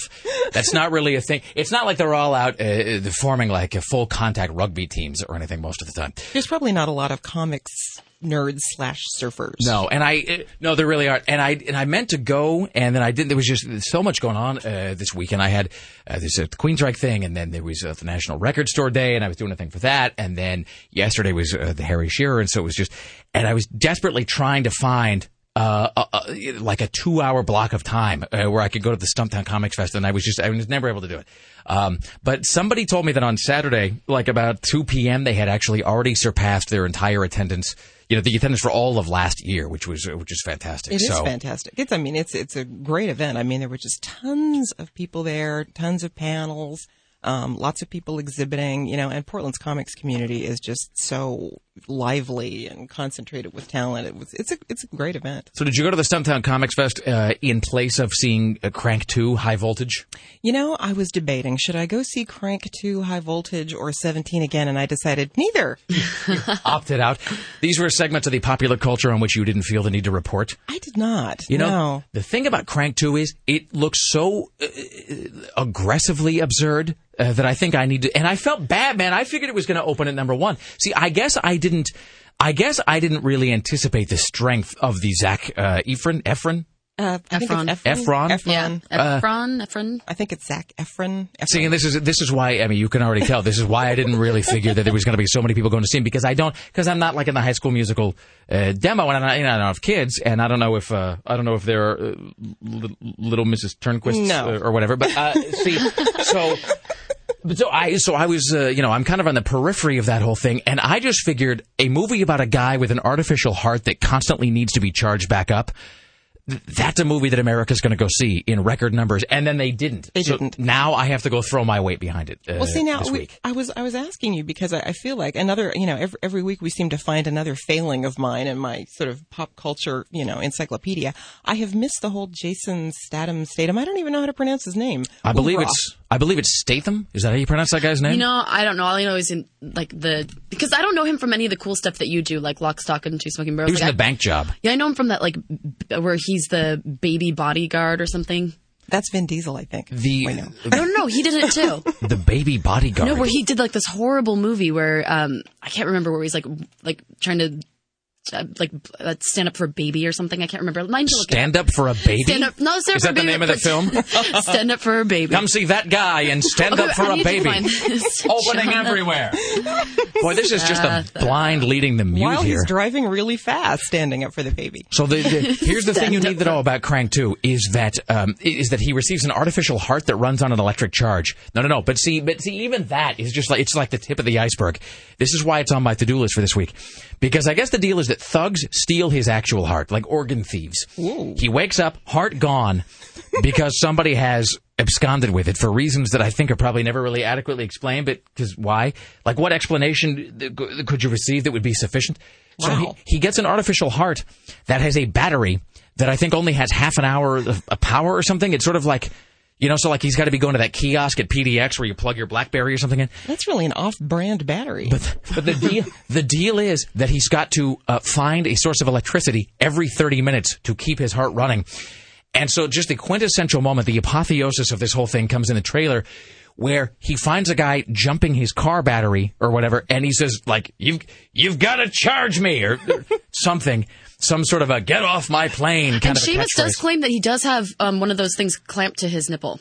The jumper cables? Uh-huh. Because in the trailer, you only see it going on the tongue. That says Rick is wrong with the battery jumper cables being attached only to his tongue. In the preview, it shows that one is connected to his tongue and the other is on his man nipple. Well, wow. You can't, I guess, really, because if you're viewing a body sort of like a battery, they have to be on separate posts.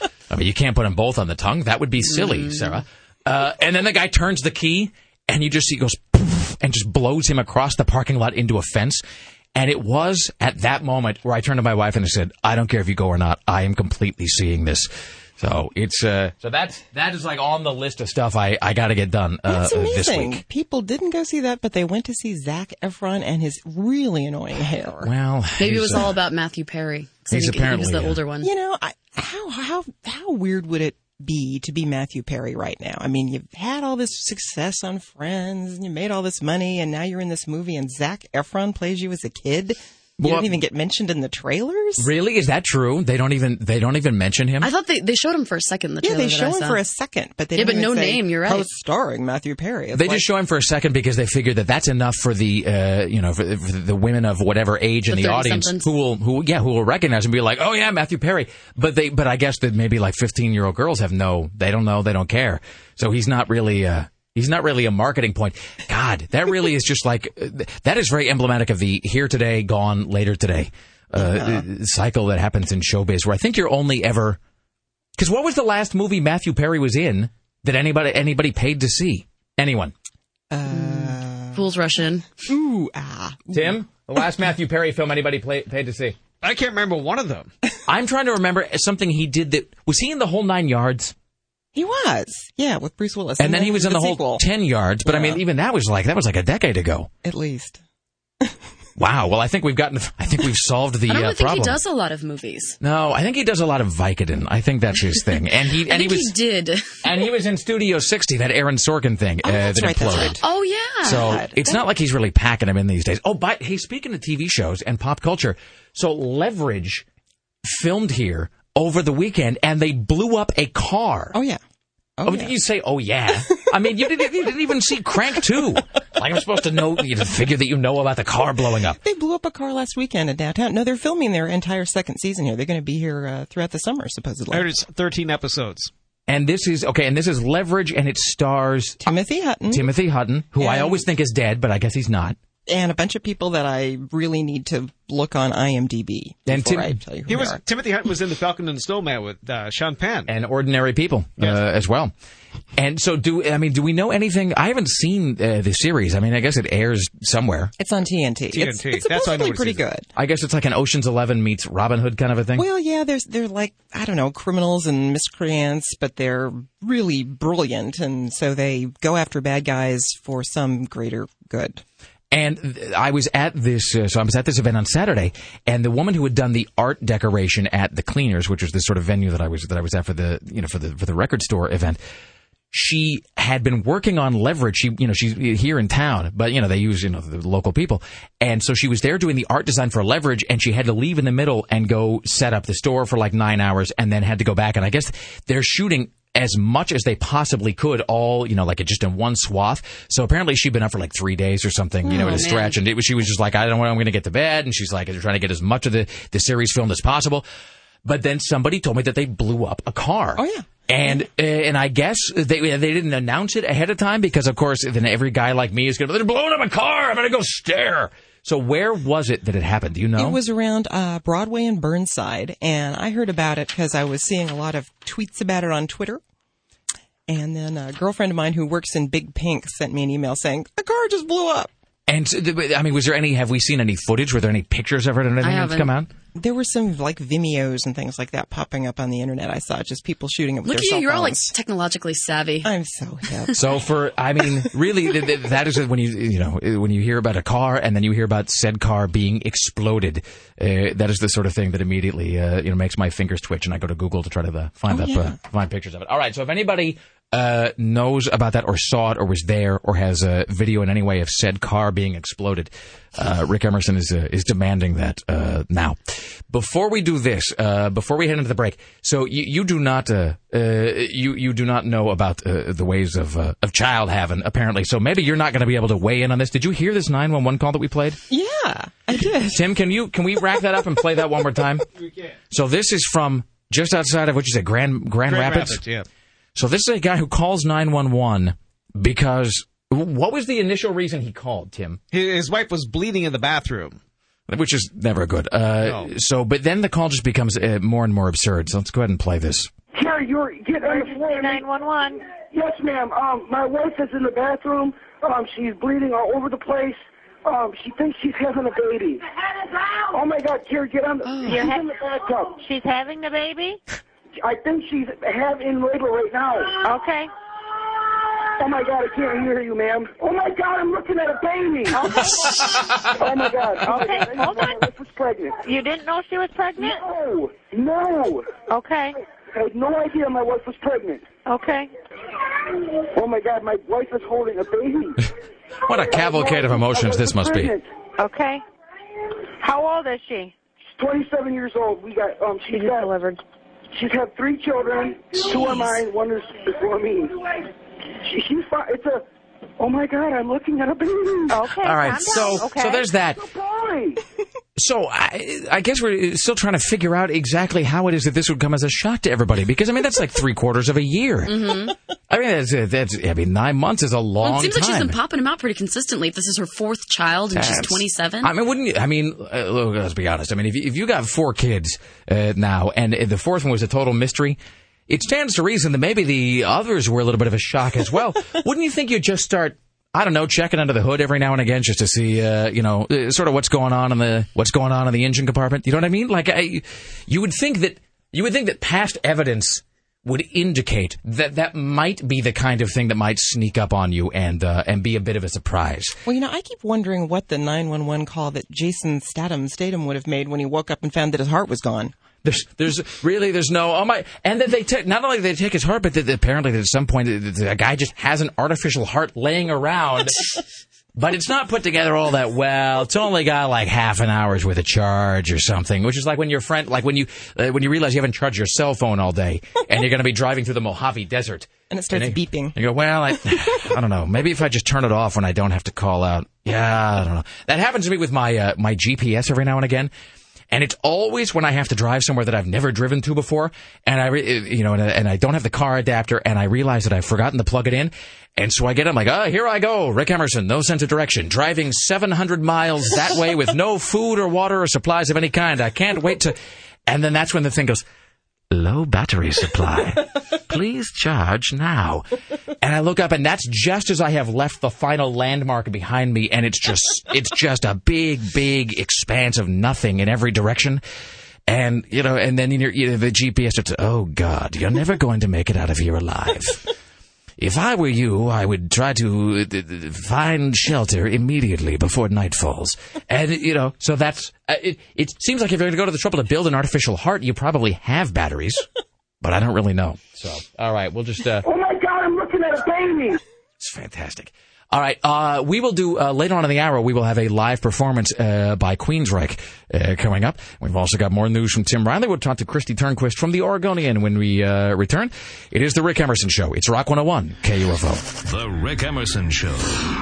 Available anytime, anywhere. Visit KUFO.com right now.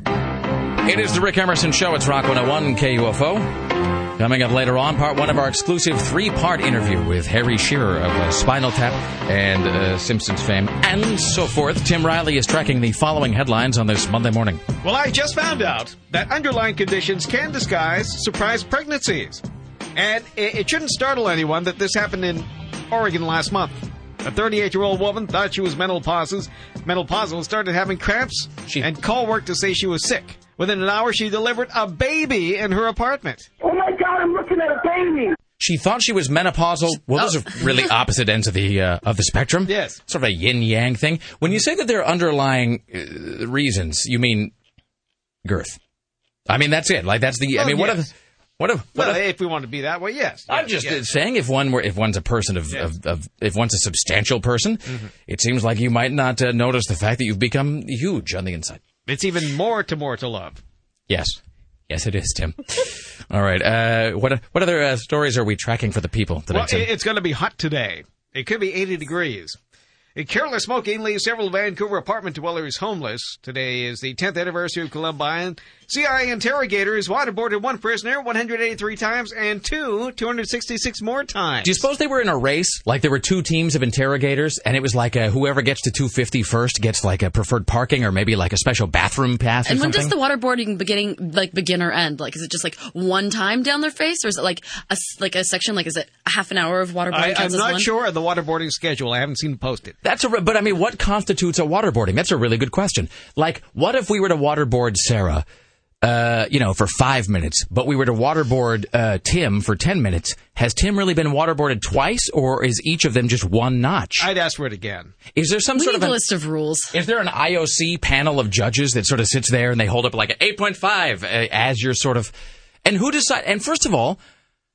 Like, what is it? Because it's a drowning thing, right? Because they put you tie you. You're trying to breathe, but they're like pouring water in your mouth and up your nose. So I mean, But don't they catch on after a while that this is the waterboarding game again? I mean, right? I mean, and it seems like, and I wonder if the waterboarding that happens for disparate lengths of time, because otherwise you just be able to figure it out. Like, this isn't. But there could be a style waterboarding this way. Is it leading you down the hallway? Maybe the waterboarding. Well, it's a physical thing. I think you probably just freak out in your mind. Like, even if you know it's going to end, it's still probably like your body reaction you can't really control. Well, except for this guy, they waterboarded him 183 times. I mean, that's a lot. I mean, can we just... I mean, look, I don't mean to be too on the nose about it. They were practicing for the first 100. They were trying to get it right. They kept running out of water. They were really trying to figure out exactly the ins and outs of the waterboarding thing. And before they were just ladling it on slowly, like it was some sort of a torture bouillabaisse. But then they figured out eventually. I mean, the waterboarding just doesn't make any sense. It seems like way too time consuming. Why wouldn't you just you start kicking a guy in the junk or something? I mean, like, I'm not saying you should. That'd be great. Let's all do it, Tim. I'm not advocating that you just start repeatedly kicking a guy in the scrotum, but doesn't it seem faster and sort of less logistically challenging than waterboarding? You got to get a board, you got to get your water, you got to duct tape the guy down, or... Is this recycled water or bottled water? Well, that's the other thing. Are they using actual water? Are they using the same water over and over again? Because then it becomes like that dunk tank thing where it's like, it's all cloudy and gray and just filled with...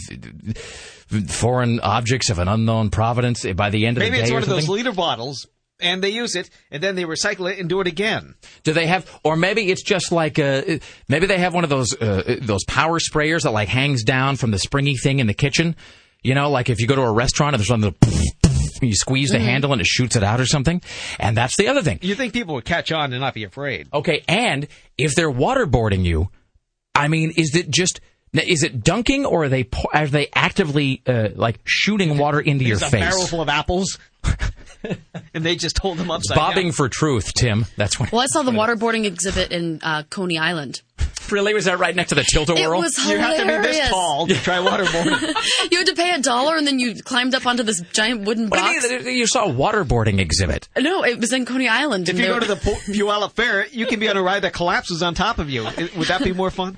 Did you win a stuffed animal if you were able to sit it last for 3 minutes? No, you had to climb up this platform. Honey, if you really love me, you'll win me something at the waterboarding booth.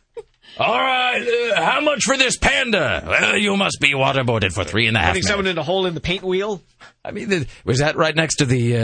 here is just a large box of aphids in which we're going to keep I'm you. finding the picture for you right now. No, you just climbed up this box, you paid $1, and all of a sudden this window would open, and you looked at it through bars, and there was just a guy with a watering can, these are like mannequins, standing over a mannequin strapped to a table, and then once you pay the $1, water starts coming out of the watering can and going onto the other mannequin's face, and he just think starts that's shaking. a clinical demonstration of waterboarding. That sounds like a Hall of Presidents But, kind you know, of waterboarding. you It sounds never like something know. on HGTV. It really- In what way does it sound like something on HD? What are you watching at home that it sounds like something on HGTV? It's Curb Appeal. What kind of weird channels are you getting? All right, so here, I have a picture of the water. Where's that old brutalizing channel? So that's what it looked like. No, that's just ridiculous. That's just a guy It with was ridiculous. That's a guy in a hoodie just holding a bucket. Has that guy been run over by a steamroller? No. This guy's all blindfolded and tied down to the table, and then he just starts violently shaking for $1, and then you watch a guy sprinkle. Is water from a violently watering shaking can. for $1? It looks like a head attached to empty long underwear. What is that? Well, so there you go. It was well worth $1. I think Sure it was. that's money well spent. It's for the children. I think we can say in the grand totality of things, anything that has been done 183 times and hasn't yielded any information might be reasonably said to be an inefficient means of extracting facts from people.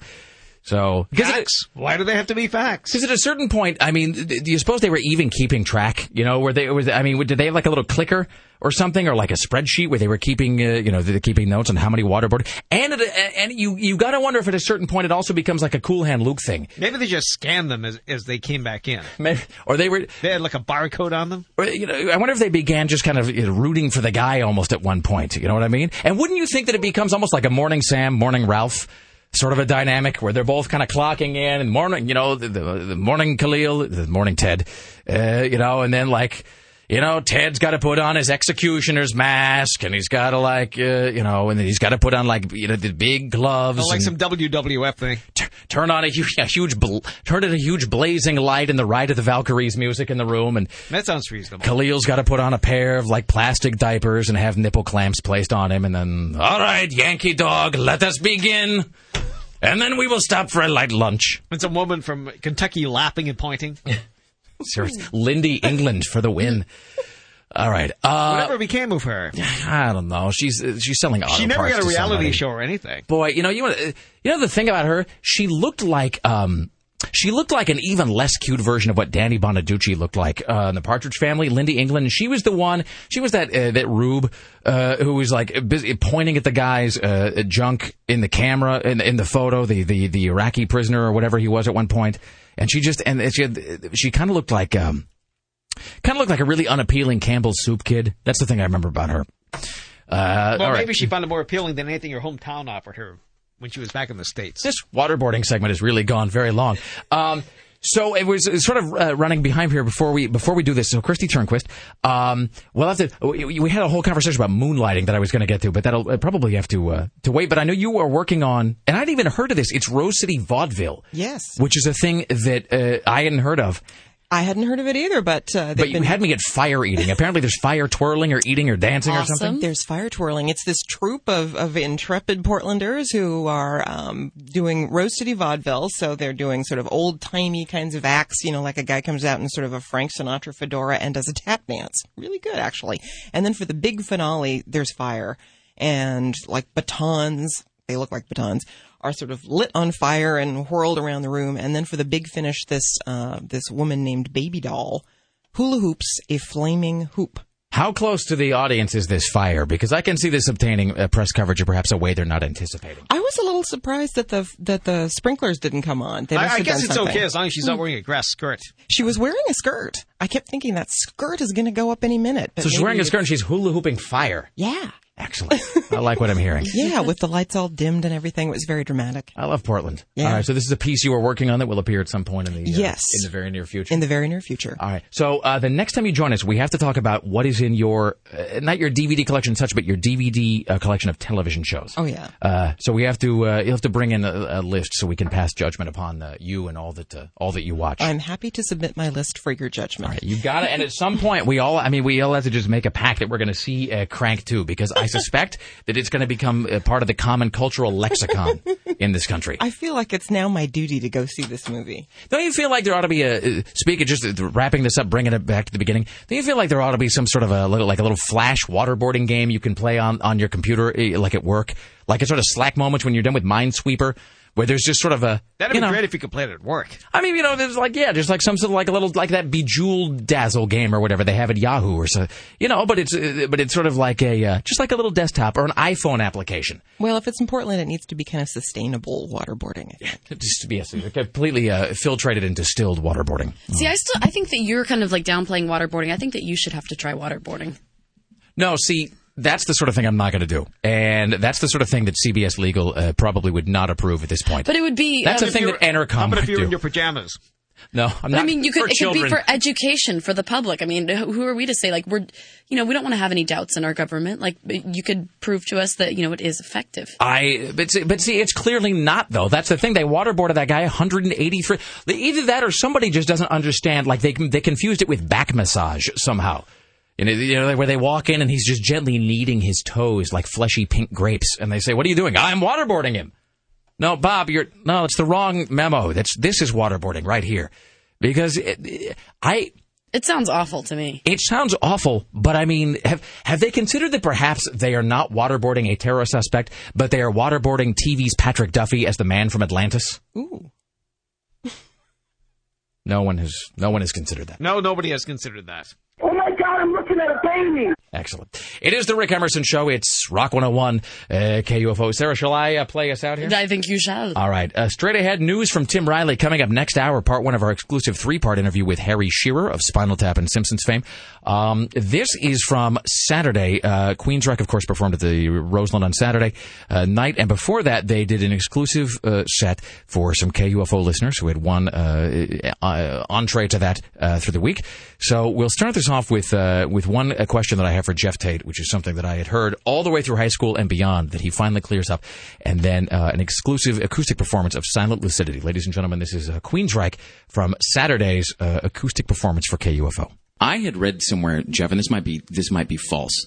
This might be like that time that somebody told me you learn to sing by studying anatomy books, which is a thing that, like, my friends it was like, no, he went to the library and he got these books on human anatomy, like the larynx and stuff, and he would just, like, look at him, and that's how he learned to sing, which seems insane. I don't know why. Well, actually, to all rumors, there is a small bit of truth to that, and yes, I used diagrams, but it was through a vocal teacher who had charts and maps and circles and arrows, all that.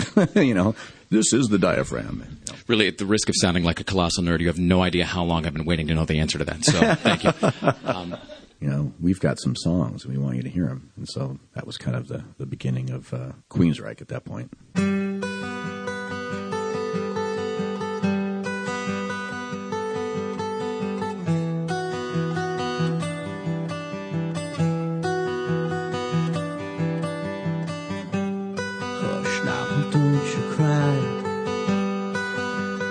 Wipe away the teardrop from your eye.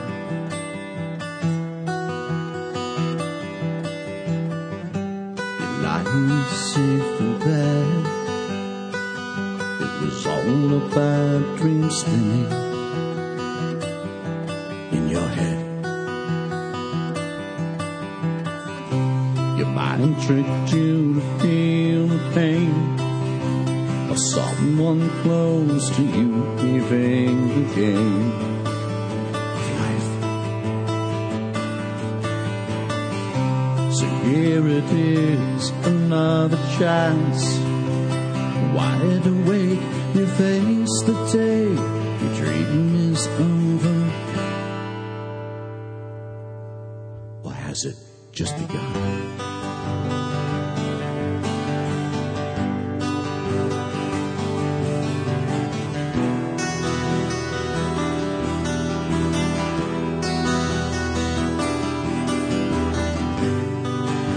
There's a place I like to hide, a doorway that I run through in the night.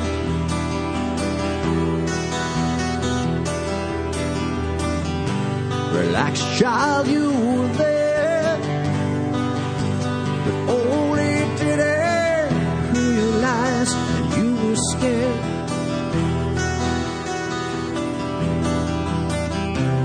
Find truth still in the fear of pain, fantasies confusing thing.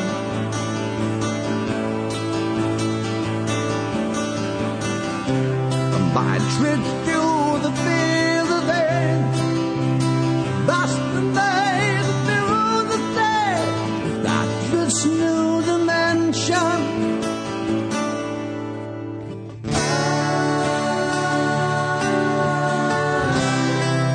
We'll be watching over you. I'm gonna help you see it through. We'll protect you in the light. I'm smiling next to you, inside a lucidity.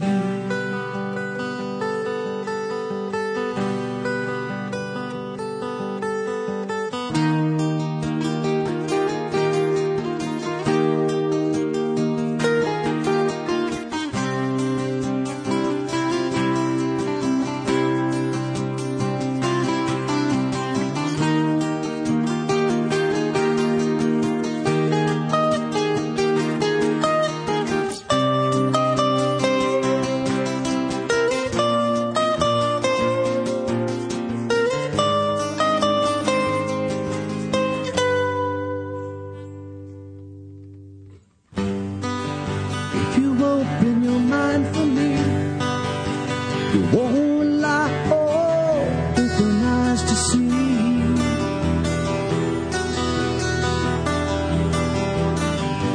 For once you feel prepared, we'll come tumbling down and a new world will begin.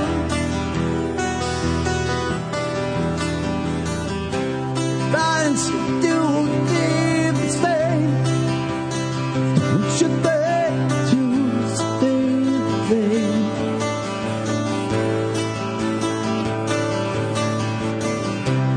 Round trip journey in your head, master of illusion, can you realize your dreams alive? You could be the guide, but we'll be watching over you. I'm gonna help you see it through. I will protect you with the light.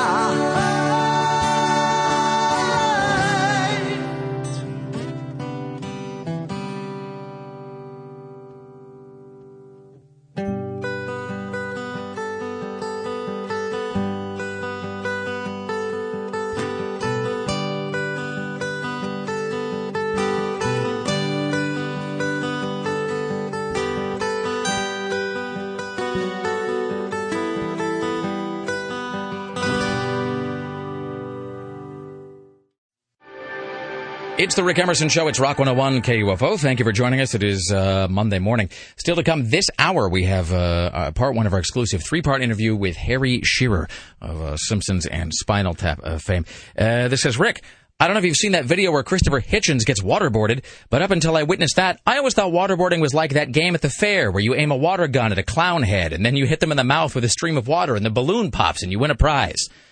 It's apparently nothing like that. And then he says, I thought this is what Sarah was referring to, but apparently fairs have gotten a bit more morbid since I went to one.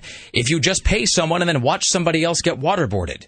What the hell kind of fair was she going to? That is a good one. Like, they didn't even make you do the waterboarding yourself. It was part of the freak show. Yes, I would say so. In New York, everything's a little bit tougher. Indeed. But it's weird. It's like this. It's like a Kitty Genovese ride or something where you pay $1 and then you watch something horrible to happen to somebody else and you remain indifferent. You know, it's welcome to Indifference World. And then you go and there's just a guy being beaten in the face with a pipe and you kind of go, well, that's great. Let's get a candied apple. Ladies and gentlemen, at the news desk, Tim Riley. In the news with Tim Riley. There's been another monkey biting. This one happened at a Salem park. Police are looking for a man and his monkey after the beast bit a 6-year-old girl at Salem's waterfront park over the weekend. The police sergeant there says he's confident the man and his monkey who was wearing a diaper, I'm not sure if the man and the monkey was wearing a diaper, will be found. The little girl is taking antibiotics. Police say the man and his monkey were on the park bench. A crowd gathers.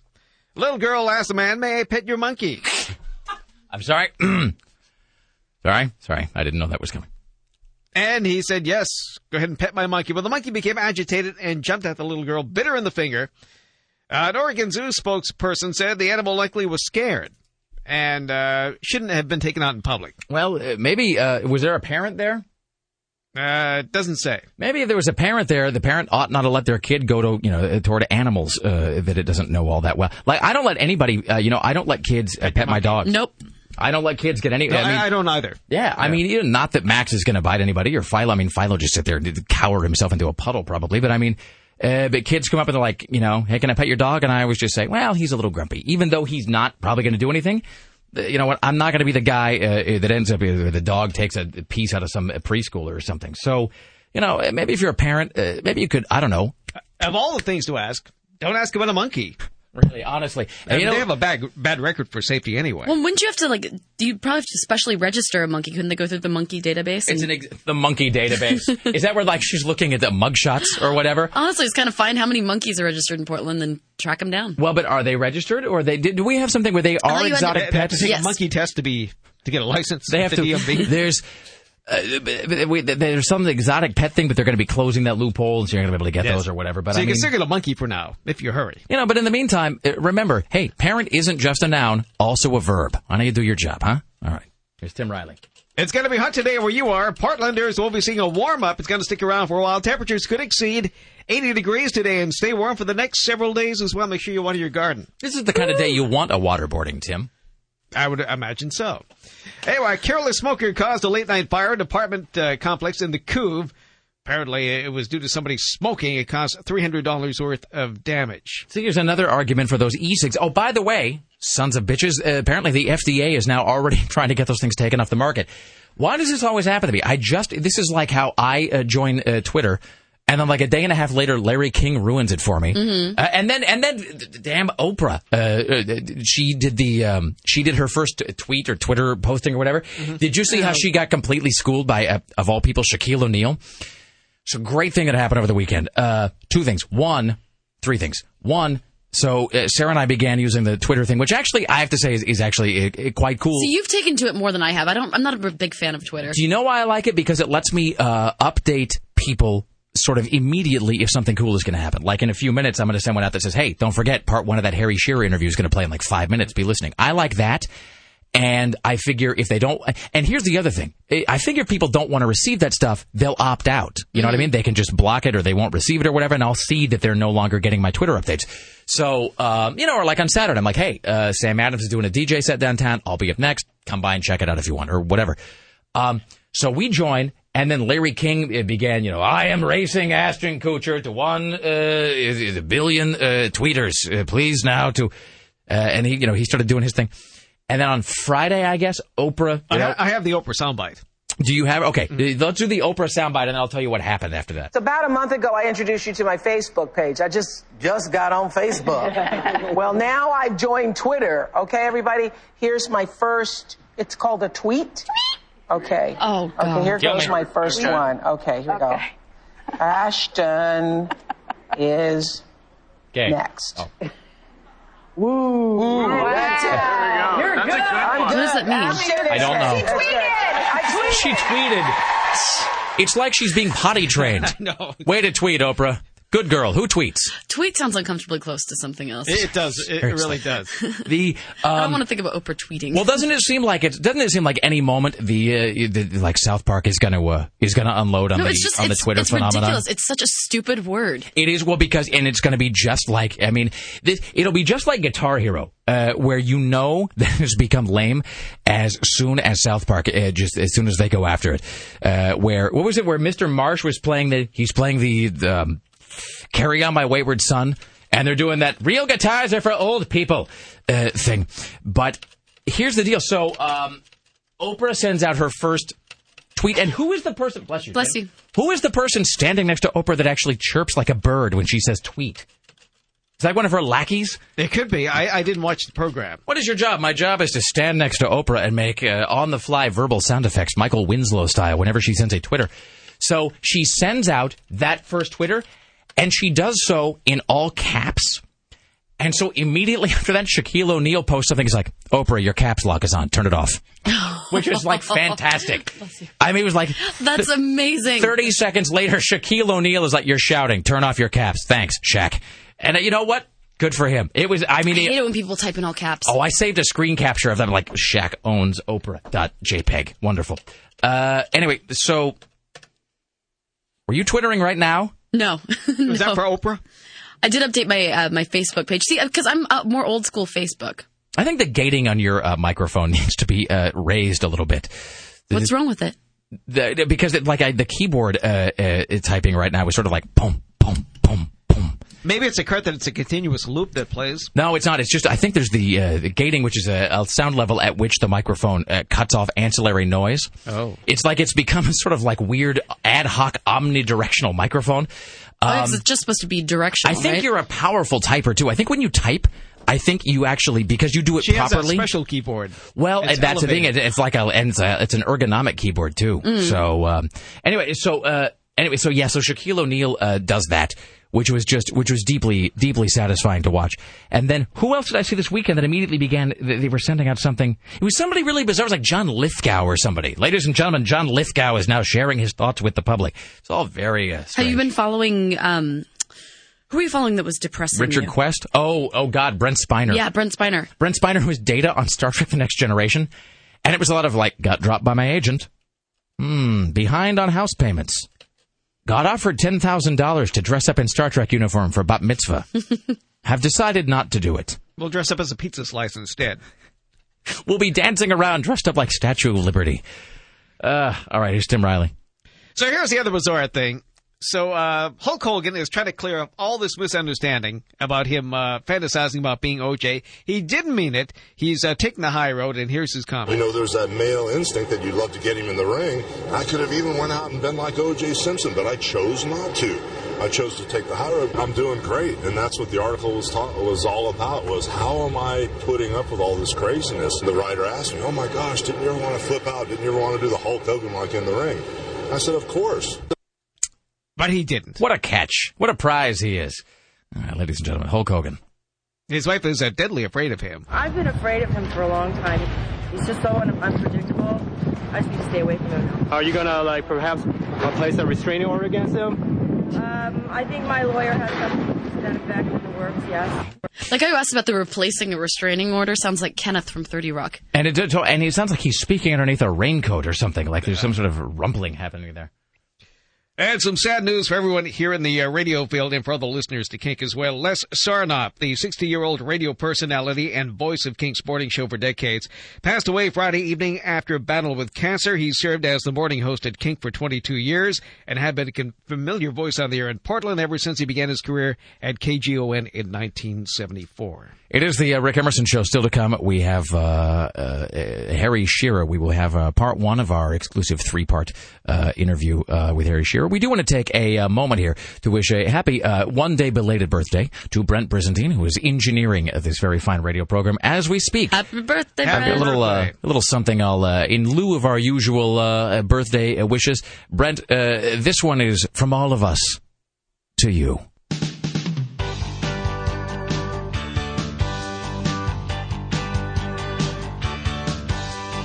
Born to be bold, I'm the sign of the brave. One hero alone with a whole world to save.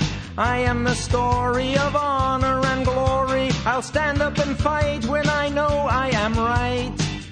I will not be afraid. I will lead the parade. I am the ram. I am the ram. I am the ram. I am the ram. I am the ram. I am the ram. Busy as a bee on the move all the time. Can't sit by the fire. I need mountains to climb. I set the pace and I've got one of these for every sign of the zodiac. I want to hear the Libra one. 'Cause I want the best. Should I Are you Libra? No yeah. I had to look up what are you? You're Pisces, right? Pisces. How did I know that? Because we've known each other for a decade and have no other friends. Well, speaking for myself anyway. This is catchy. He never says Aries. Well, maybe it doesn't rhyme with anything. I am Aries. Oh, there we go. I know how to show my ego. I am the ram. There you go. That's it. The Aries song. I don't typically do this, but this is just for you. So this is Libra you are? Yes, indeed. I'll just play a little bit of this. Live, live. Big streams in life are all around. Live, live, but I prefer the middle ground. Don't want the raggedy, the cheap, and the shoddy. I like to take good care of my body. When diet calls for a remedy, who watches scales more so than me? Live, Libra. There you go. Thank you, Rick. Happy birthday in advance. It's the Rick Emerson Show. It's Rock 101 KUFO. It's the Rick Emerson Show on Rock 101 KUFO. And that is Know Your Enemy by Green Day from their upcoming CD. 21st Century. Do we say CD? Album? Record? That's a good question. What I think the album is still the word of the medium that it comes on. I said that. I had a PD one time. This was back in like maybe 94 when I was on the air and I was talking about something or other. I was talking about the new whatever record was coming. Hey, the new AC/DC album's coming out. You know, this is off the new AC/DC album. And he chastised me for it. And he's like, dude, he started everything with dude. And he was just a smug bastard like you've never known. And the sort of smugness where your hands just itched for a golf club in a soundproof room. But I said, hey, the new AC/DC album, and he's like, dude, we don't say album anymore, dude. You say CD. The new AC/DC CD is out. I think he's wrong. See, but even if he was right then, he's almost certainly wrong now. Let's quickly go around the room. What do we call it? If a new release from Green, a new full-length release is what? I say new album. Tim? I say album. All right, we're all going to say album. There you go. What does iTunes call it? I think they say album as well. Yeah, I think it's album because it kind of embraces everything. Because I think album is figurative. It's not like that it could be. An album is a collection of any kind. That's right. It's a euphemistic thing. Yes. All right, and Tim Riley at the news desk, ladies and gentlemen. In the news with Tim Riley. So it's going to be very hot today. It's 52 currently. It's going to be in the 80s, so be ready for that. Make sure those air conditioners are working. You're going to need them because it's going to be hot the next few days or so. All of the victims of the collapse of a children's ride at the Puyallup Spring Fair have been released from hospitals. 5 kids, 1 adult, went to the hospital after the ride called the Lolly Swing broke and fell on its side Friday evening. Just to ruin everybody's weekend. Lolly, get your fractures here. The ride did pass a state safety inspection last Wednesday. Investigators think it was on top of soggy ground. You think that maybe they could have... I was saying that you don't really anticipate that, but you think you might check into that before you decide to put up a huge metal whirly thing that spins children around at high rates of speed. Like maybe see if it's on a thing that's leaning and marsh-like. What do I know? Well, that's what happened anyway. The town of Orting, Washington, says it has no regrets about its decision earlier this month to simply ban dangerous dogs. Some local jurisdictions allow aggressive breeds or individual dogs as long as they're securely muzzled or penned and their owners have purchased a $500 permit. The Orting mayor says the city saw no point in partial measures, so dog owners can still appeal dangerous designations to Orton's police chief and keep dangerous dogs, if you wanted to. The B of A says they posted a first quarter profit, suspecting Well, apparently they thought they were going to do badly, but they earned $2.81 billion. But isn't this sort of like a sandbagging thing where to surpass expectations, you really just have to be in business from day to day? I mean, like if you show up and your key still works, you've kind of exceeded what everybody anticipated. And GM will get rid of 1,600 workers over the next few days. No surprise there. Then there's this terrible lottery story from Florida. Apparently, somebody went to... Oh, it's not... Why do I always think bad things come from Florida? Not all the bad things always do, Tim. Well, this is Alabama, which usually runs a close second. That's like Florida. So somebody went into the library there in this small town in Alabama and urinated on 41 books. Naturally, the mayor and the police chief are outraged. This is a filthy and despicable act of vandalism. People often go to the library to read the Bible. I think in Alabama, Tim, you're thinking of a library. A library? Yes. Possibly so. Then there was the Miss California pageant person who was in the Miss USA pageant, and she's talking about same-sex marriage. Well, kind of, anyway. We live in a land that you can choose same-sex marriage or opposite marriage. Why does everything now have to have that Mark Burnett music underneath it, as though you're weighing whether or not to give Regis your final answer? Because that's exactly the same music that was underneath What's-Her-Guts, and like with the Iraq, and they don't have access to maps and the whatever and the so forth with the Iraq. So it's all got that same, and now the next person to receive a rose is, or whatever. All right, here's Tim Riley. Then there's John McCain's daughter talking about the Republicans. I think we're seeing a war brewing in the Republican Party right now. But it's not between us and the Democrats. It's not between us and liberals. It's between the future and the past. I believe most people are ready to move on to that future. Here's the thing about future. The thing about Meghan McCain is that she must be doing this as some sort of a counteracting agent against Sarah Palin, because Sarah Palin, even though she hasn't officially announced, and obviously wouldn't for some time, she's obviously positioning herself as the leader of the Republican Party. So Meghan McCain, I think there's no love lost between the two of them from what I've read. So I think Meghan McCain is trying to insert herself right now. Like some Republican catfight? Well, yeah, or to be like the new face of the Republican Party, because I think the Republicans realize they got to change a whole bunch of stuff. Because you just can't have a bunch of, nitwits downtown screaming about tea bags, and just to try to sort of, to try to change everything that way. That's just not going to work. It worked for about an hour last week until everybody forgot. I mean, and didn't you get the sense that was, I hate to say tempest in a teapot, but I mean, it was a fabricated thing, that all of the excitement about the tea protest thing, that it was just like a construct. It was this contrived news event that really didn't have any buzz, except that, you know what it was? That tea event on Friday was like the Twittering thing, which is where they claim that it's something everybody's doing, but clearly it's just people in the media doing it to each other. That's all it is. Mm-hmm. It's just one big daisy chain of just media people and low-level celebrities all speaking to each other about something that really nobody on the outside cares about, which is, I think, what that tea protest is like. Uh-huh. So Meghan McCain, though, is obviously positioning herself as some sort of operative. Here's the thing. I don't really care about any of that, but the point is, because she's doing that, I'm sensing that there is a book in the offing from her. I sensed it in my bones that there'll be a book by Meghan McCain, which means there'll be a book tour by Meghan McCain, which means I could get her to sit right here in this chair next to me. Oh, that's just creepy. You wouldn't have her to sit? What? I have no desire to meet Meghan McCain. I didn't command anybody to sit, nor would I, Tim. That's not the way you woo a lady. You just went like that and you creepily slapped the stool like she's going to sit right here. Maybe that's the way Dad right handles next it. To me. This morning, Rick Emerson slapping the stool. Should we move on? I think we should. Honda is unveiling a dog-friendly car. You're going to be able to buy a pet-friendly car with a cushioned dog bed in the trunk, fitted with a built-in water bowl and a fan and a ramp to help less agile dogs climb right in. In the trunk? Yeah. It seems like a bad idea to be putting your dog in the trunk.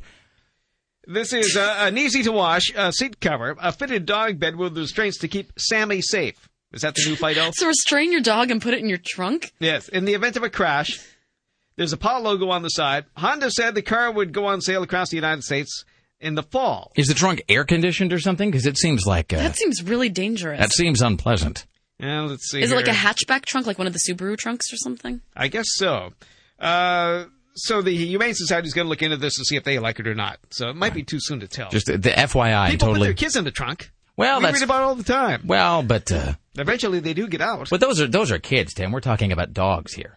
Oh, there is a difference, isn't there? Yes, there is. You want to get rid of your belly fat once and for all? Eat blueberries. Lots of them. That's a message from the Blueberry Council of America. Really? That's amazing. The Blueberry Council of America had that. No, they fed rats blueberries continuously, which were prone to obesity. There's a low-fat group, a high-fat group, and a regular diet group that act as a control. The control rats didn't get any blueberry in their daily grub. After 90 days, the two groups were very happy indeed. The rats lost all their belly fat and lowered their bad cholesterol. Sorry, I shouldn't even have laughed at that. They improved the rats' abilities to handle the delicate glucose and insulin balance that cause diabetes. So these rats are no longer diabetic, and they're slim and trim. Here's the thing. You don't care about any of this. You only wanted to be able to say very happy indeed. That's the whole thing. There's the stuff surrounding that creamy center of a pun is completely pointless to you. You have no interest in rats or berries. Well, did you know that the blueberries made up only 2% of the rats' daily diet?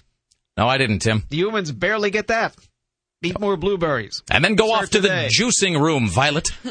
All right. It is by the way, I didn't do any of these waterboarding puns that I had earlier. That would have been inappropriate. So I'll leave all the punning. I didn't think we were in a punning mode today, but apparently I was I was wrong. You can do as you please, I suppose. All right. I'm just picturing after like the 150th time that they tried that. And then the terrorist still hadn't confessed. If he just started to be really waterboard with the whole thing. Oh, no. Not very It's the Rick Emerson Show on Rock 101 KUFO. So coming up here in just a few minutes, we have part one of our three-part interview with Harry Shearer, a comedy legend. So yesterday I was here kind of getting ready for that because he was doing a broadcast from this studio, actually, and I was in my office kind of getting ready and preparing. And one doesn't wish to be low on energy when one is going to be speaking with a comedy legend. So I had myself, it was like a toasted Southwestern chicken sandwich that Lara had made, and I brought it with me. And then right on top of it, Secret Aardvark hot sauce, which was fantastic. And the great thing about it is you can put it on, I mean, maybe not literally like everything, but you can put it on almost anything to which you would add a spice, a condiment, extra flavoring.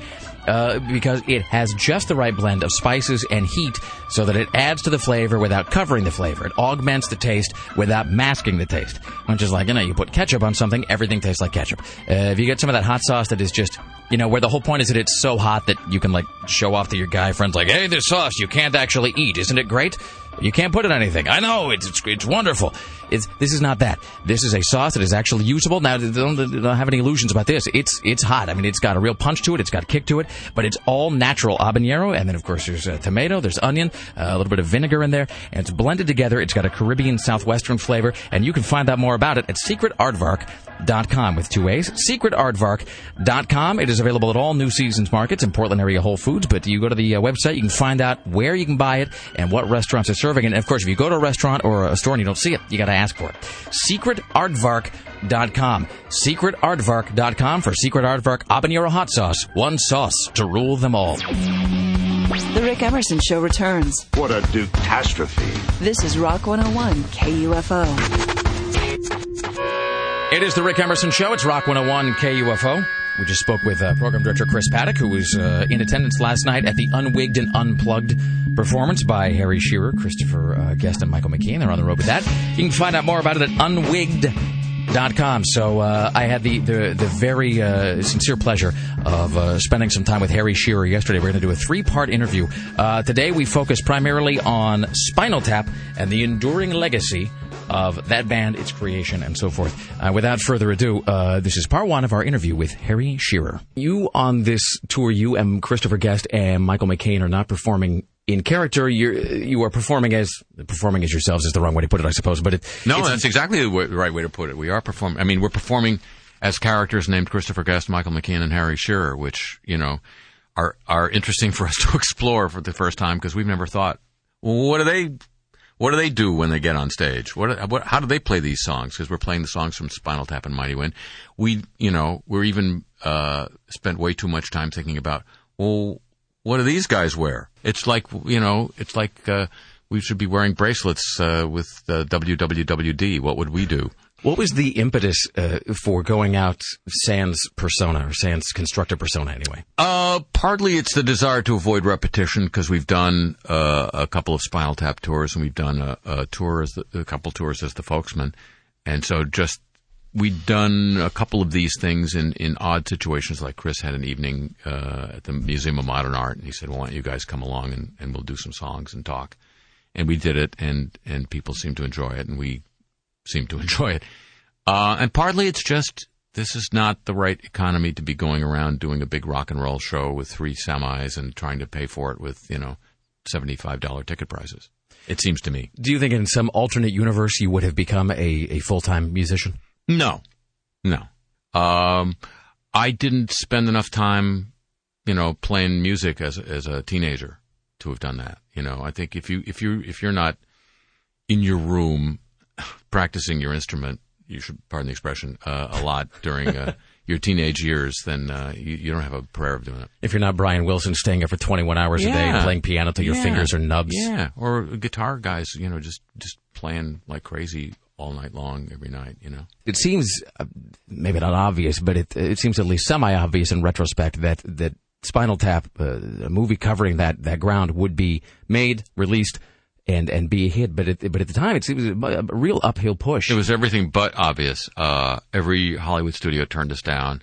They looked at us goofy-eyed when we came in with like a 20-minute demo of the film, and they just, when the lights came up in their offices, they said, what was that? Well, this would be a feature film, you see. We would make it longer. Well, what do you mean? And then basically they just say, well, rock and roll movies don't make money. Get out of here. And you don't often get this kind of satisfaction, so one tends to cleave to it. About 8 years after we finally got the movie made, some of the same jerks who had said, get out of our office, this will never make money, were running after us with fistfuls of dollars saying, would you please make a sequel? And we got to say no to them. That must be satisfying. That was very sweet, yeah. As I say, you rarely in life do you get to actually turn it around on the very same a-holes who've tormented you, Is it hard to stay in a comedic frame of mind when you're trying to get the project going and keep it going? Well, part of the trick in both show business and I wrote one novel, I may write another one, and it's true there too, is you have to have this, and it's sort of almost a mental acrobat's trick of freeze-drying your enthusiasm and being able to thaw it on demand. You have to be able to put your love for the project on hold and put it away so that it doesn't gnaw at you as you keep thinking, why am I not allowed to do this? Mm-hmm. And then when the magical yes comes, you're able to thaw it instantly and just have the love for it that you had when you first thought of the idea. That is a mental trick, and it's sort of necessary to avoid burning up with bitterness over the delays. Well, there's probably almost a demarcation within yourself where you have to keep, I would think, that spark, that enthusiasm just sealed away so that it is not just destroyed by what is a very corrosive business. A corrosive business. Unlike radio, of course. No, of course. Now, radio is its sunshine and lollipops and various other Leslie Gore references.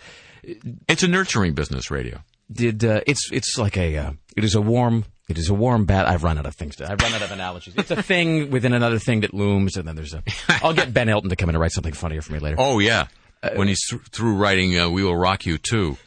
When Spinal Tap was a hit 8 years later, and the guys are in your office going, that Spinal Tarp, that's great, and we'd like more. Did it make it easier to get unorthodox projects off the ground? Not for me. No, I don't think I'd say that was the case. Christopher started doing his movies, which were certainly unorthodox, more because of a personal relationship with the people at Castle Rock. I don't think, which grew out in a way of Spinal Tap. So in that sense, it was true. But I don't think it opened up Hollywood to, in any way, to the idea that unorthodox is plausible and can sell. I don't think that ever happens. I think every hit that is a formula hit is treated as proof of the validity of the formula. every hit that is a fluke is treated as a one-off. The exception that proves the rule. Yeah, and it teaches you nothing. The three of you, Christopher Guest, Michael McKean, and yourself, your paths seem just inextricably interwoven in a lot of ways, and you all, at one time or another, spent some time on Saturday Night Live. We did some time at Saturday Night Live, yeah. You, and which actually leads me to something. It's like in divorce, they always talk about irreconcilable differences, and in show business, they always talk about creative differences, which is a uniquely tantalizing phrase. Can you at least clarify what that phrase meant when you used it? Well, I didn't use it. What happened was, and sometimes, a couple times in my life, I found out that if you just blurt out the first thing that comes to your mind, it comes uncomfortably close to the truth. And so I had just left the show the second time. I was stupid enough to go back, and I left in the middle of my second and final season there. And I got a phone call the next morning, or I guess Monday morning, because I left at 1:43 a.m. Sunday morning after a show, and I got a call from an AP guy, Associated Press reporter, at like 10 o'clock Monday morning. And he says, "I've just found on the wire that you've left Saturday Night Live, and the show says that it's because of creative differences. Do you have any comment?" And as I say, I didn't think. I just blurted out, "Yeah, I was creative, and they were different." When you went back, did you think you had changed, that they had changed? No, I thought they had changed. I don't change. That was a false assumption. Apparently. It was a faulty premise, yes. What was it like to perform as Spinal Tap at the Freddie Mercury tribute concert you had at Wembley Stadium? Was that surreal? Was it hard to fathom that when you looked around and said, "Here we are at Wembley"? In the run up to it, was really nice. Brian May, the guitarist for Queen, a wonderful guitarist, was really lovely to us, and we get treated really well around rock and rollers. We get treated pretty especially by the rock and roll fraternity. So they were great to us. Then we, being the tribute to Queen, we had this song called "Majesty of Rock." We came out in ermine robes and took the robes off, and Chris started playing the song, Chris Guest, as Nigel Tufnell, and no sound came out. And there had been rumors that ACT UP was going to sabotage the event because they were angry that Axl Rose was on the bill, and they didn't think he was friendly to the gay community. And we never found out what really happened, but my surmise was that we were the unwitting victims of that. It took about, because the crew looked at us as if it were our joke. Right. And we couldn't, being on stage in front of 85,000 people and 1 billion people worldwide on TV, turn around and say, "No, it's not us, it's something's happened," because we were in character. So there was kind of a standoff, which in stage years felt like about 450,000 years. It just went on and on. I'm sure if you just saw it was about 8.5 seconds before somebody figured out, uh-oh, and got the amps working. But that was a sweat bath like none other. Where time just seems to draw out like a blade. Just goes very slowly. And on that note, that brings us to the end of part one of our 3-part interview with Harry Shearer. Tomorrow we talk about his work and thoughts regarding The Simpsons. So that is part 2 of our 3-part interview with Harry Shearer. He will focus on The Simpsons tomorrow on The Rick Emerson Show, right here on Rock 101 KUF. Weblog, streaming, podcasts, and complete archives of everything. Visit The Rick Emerson Show at KUFO.com. The Rick Emerson Show returns. Where's that gay porn that I left in here? This is Rock 101 KUFO. We now enter the saddest part of the broadcasting day, the final segment of the Rick Emerson Show. Join us tomorrow when our guests will include Dawn Taylor from Cinematical, Katie Darrell from TMZ, and part 2 of our 3-part interview with Harry Shearer. Tim Riley, what were today's biggest stories? Well, CIA interrogators waterboarded one prisoner 183 times and 2 for 266 times. Temperatures will surpass 80 degrees today in the Portland metro area, and there's a fresh monkey bite in Salem. All right. We want to thank CNN radio correspondents Amanda Moyer and Steve Kastenbaum for joining us today. Also, Jeff Tate and everybody from Queensryche and Harry Shearer, of course, as well as Christy Turnquist from The Oregonian. Rick Emerson Show produced today and every day by the lovely and talented Sarah Stillen. For Rock 101 KUFO in the newsroom, Tim Riley, and the phones, Greg Nibbler of the Niblonians. At the front desk, the gatekeeper is Dave Zinn. The web mistress is Bridget from upstairs. CBS Radio Portland marketing guru Susan Don't F With Me Reynolds. Executive producer Christopher J. Paddock. And engineered by Brent Brizendine. Dean. Coming up at 9, or quite possibly shortly thereafter, Smells Like the 90s with our good friend Buzz. Thank you all for listening. Be safe. We will see you all tomorrow, ladies and gentlemen. It is Monday, April 20th, 2009, and that is The Frequency, Kenneth. Thanks for listening. See you tomorrow. Bye.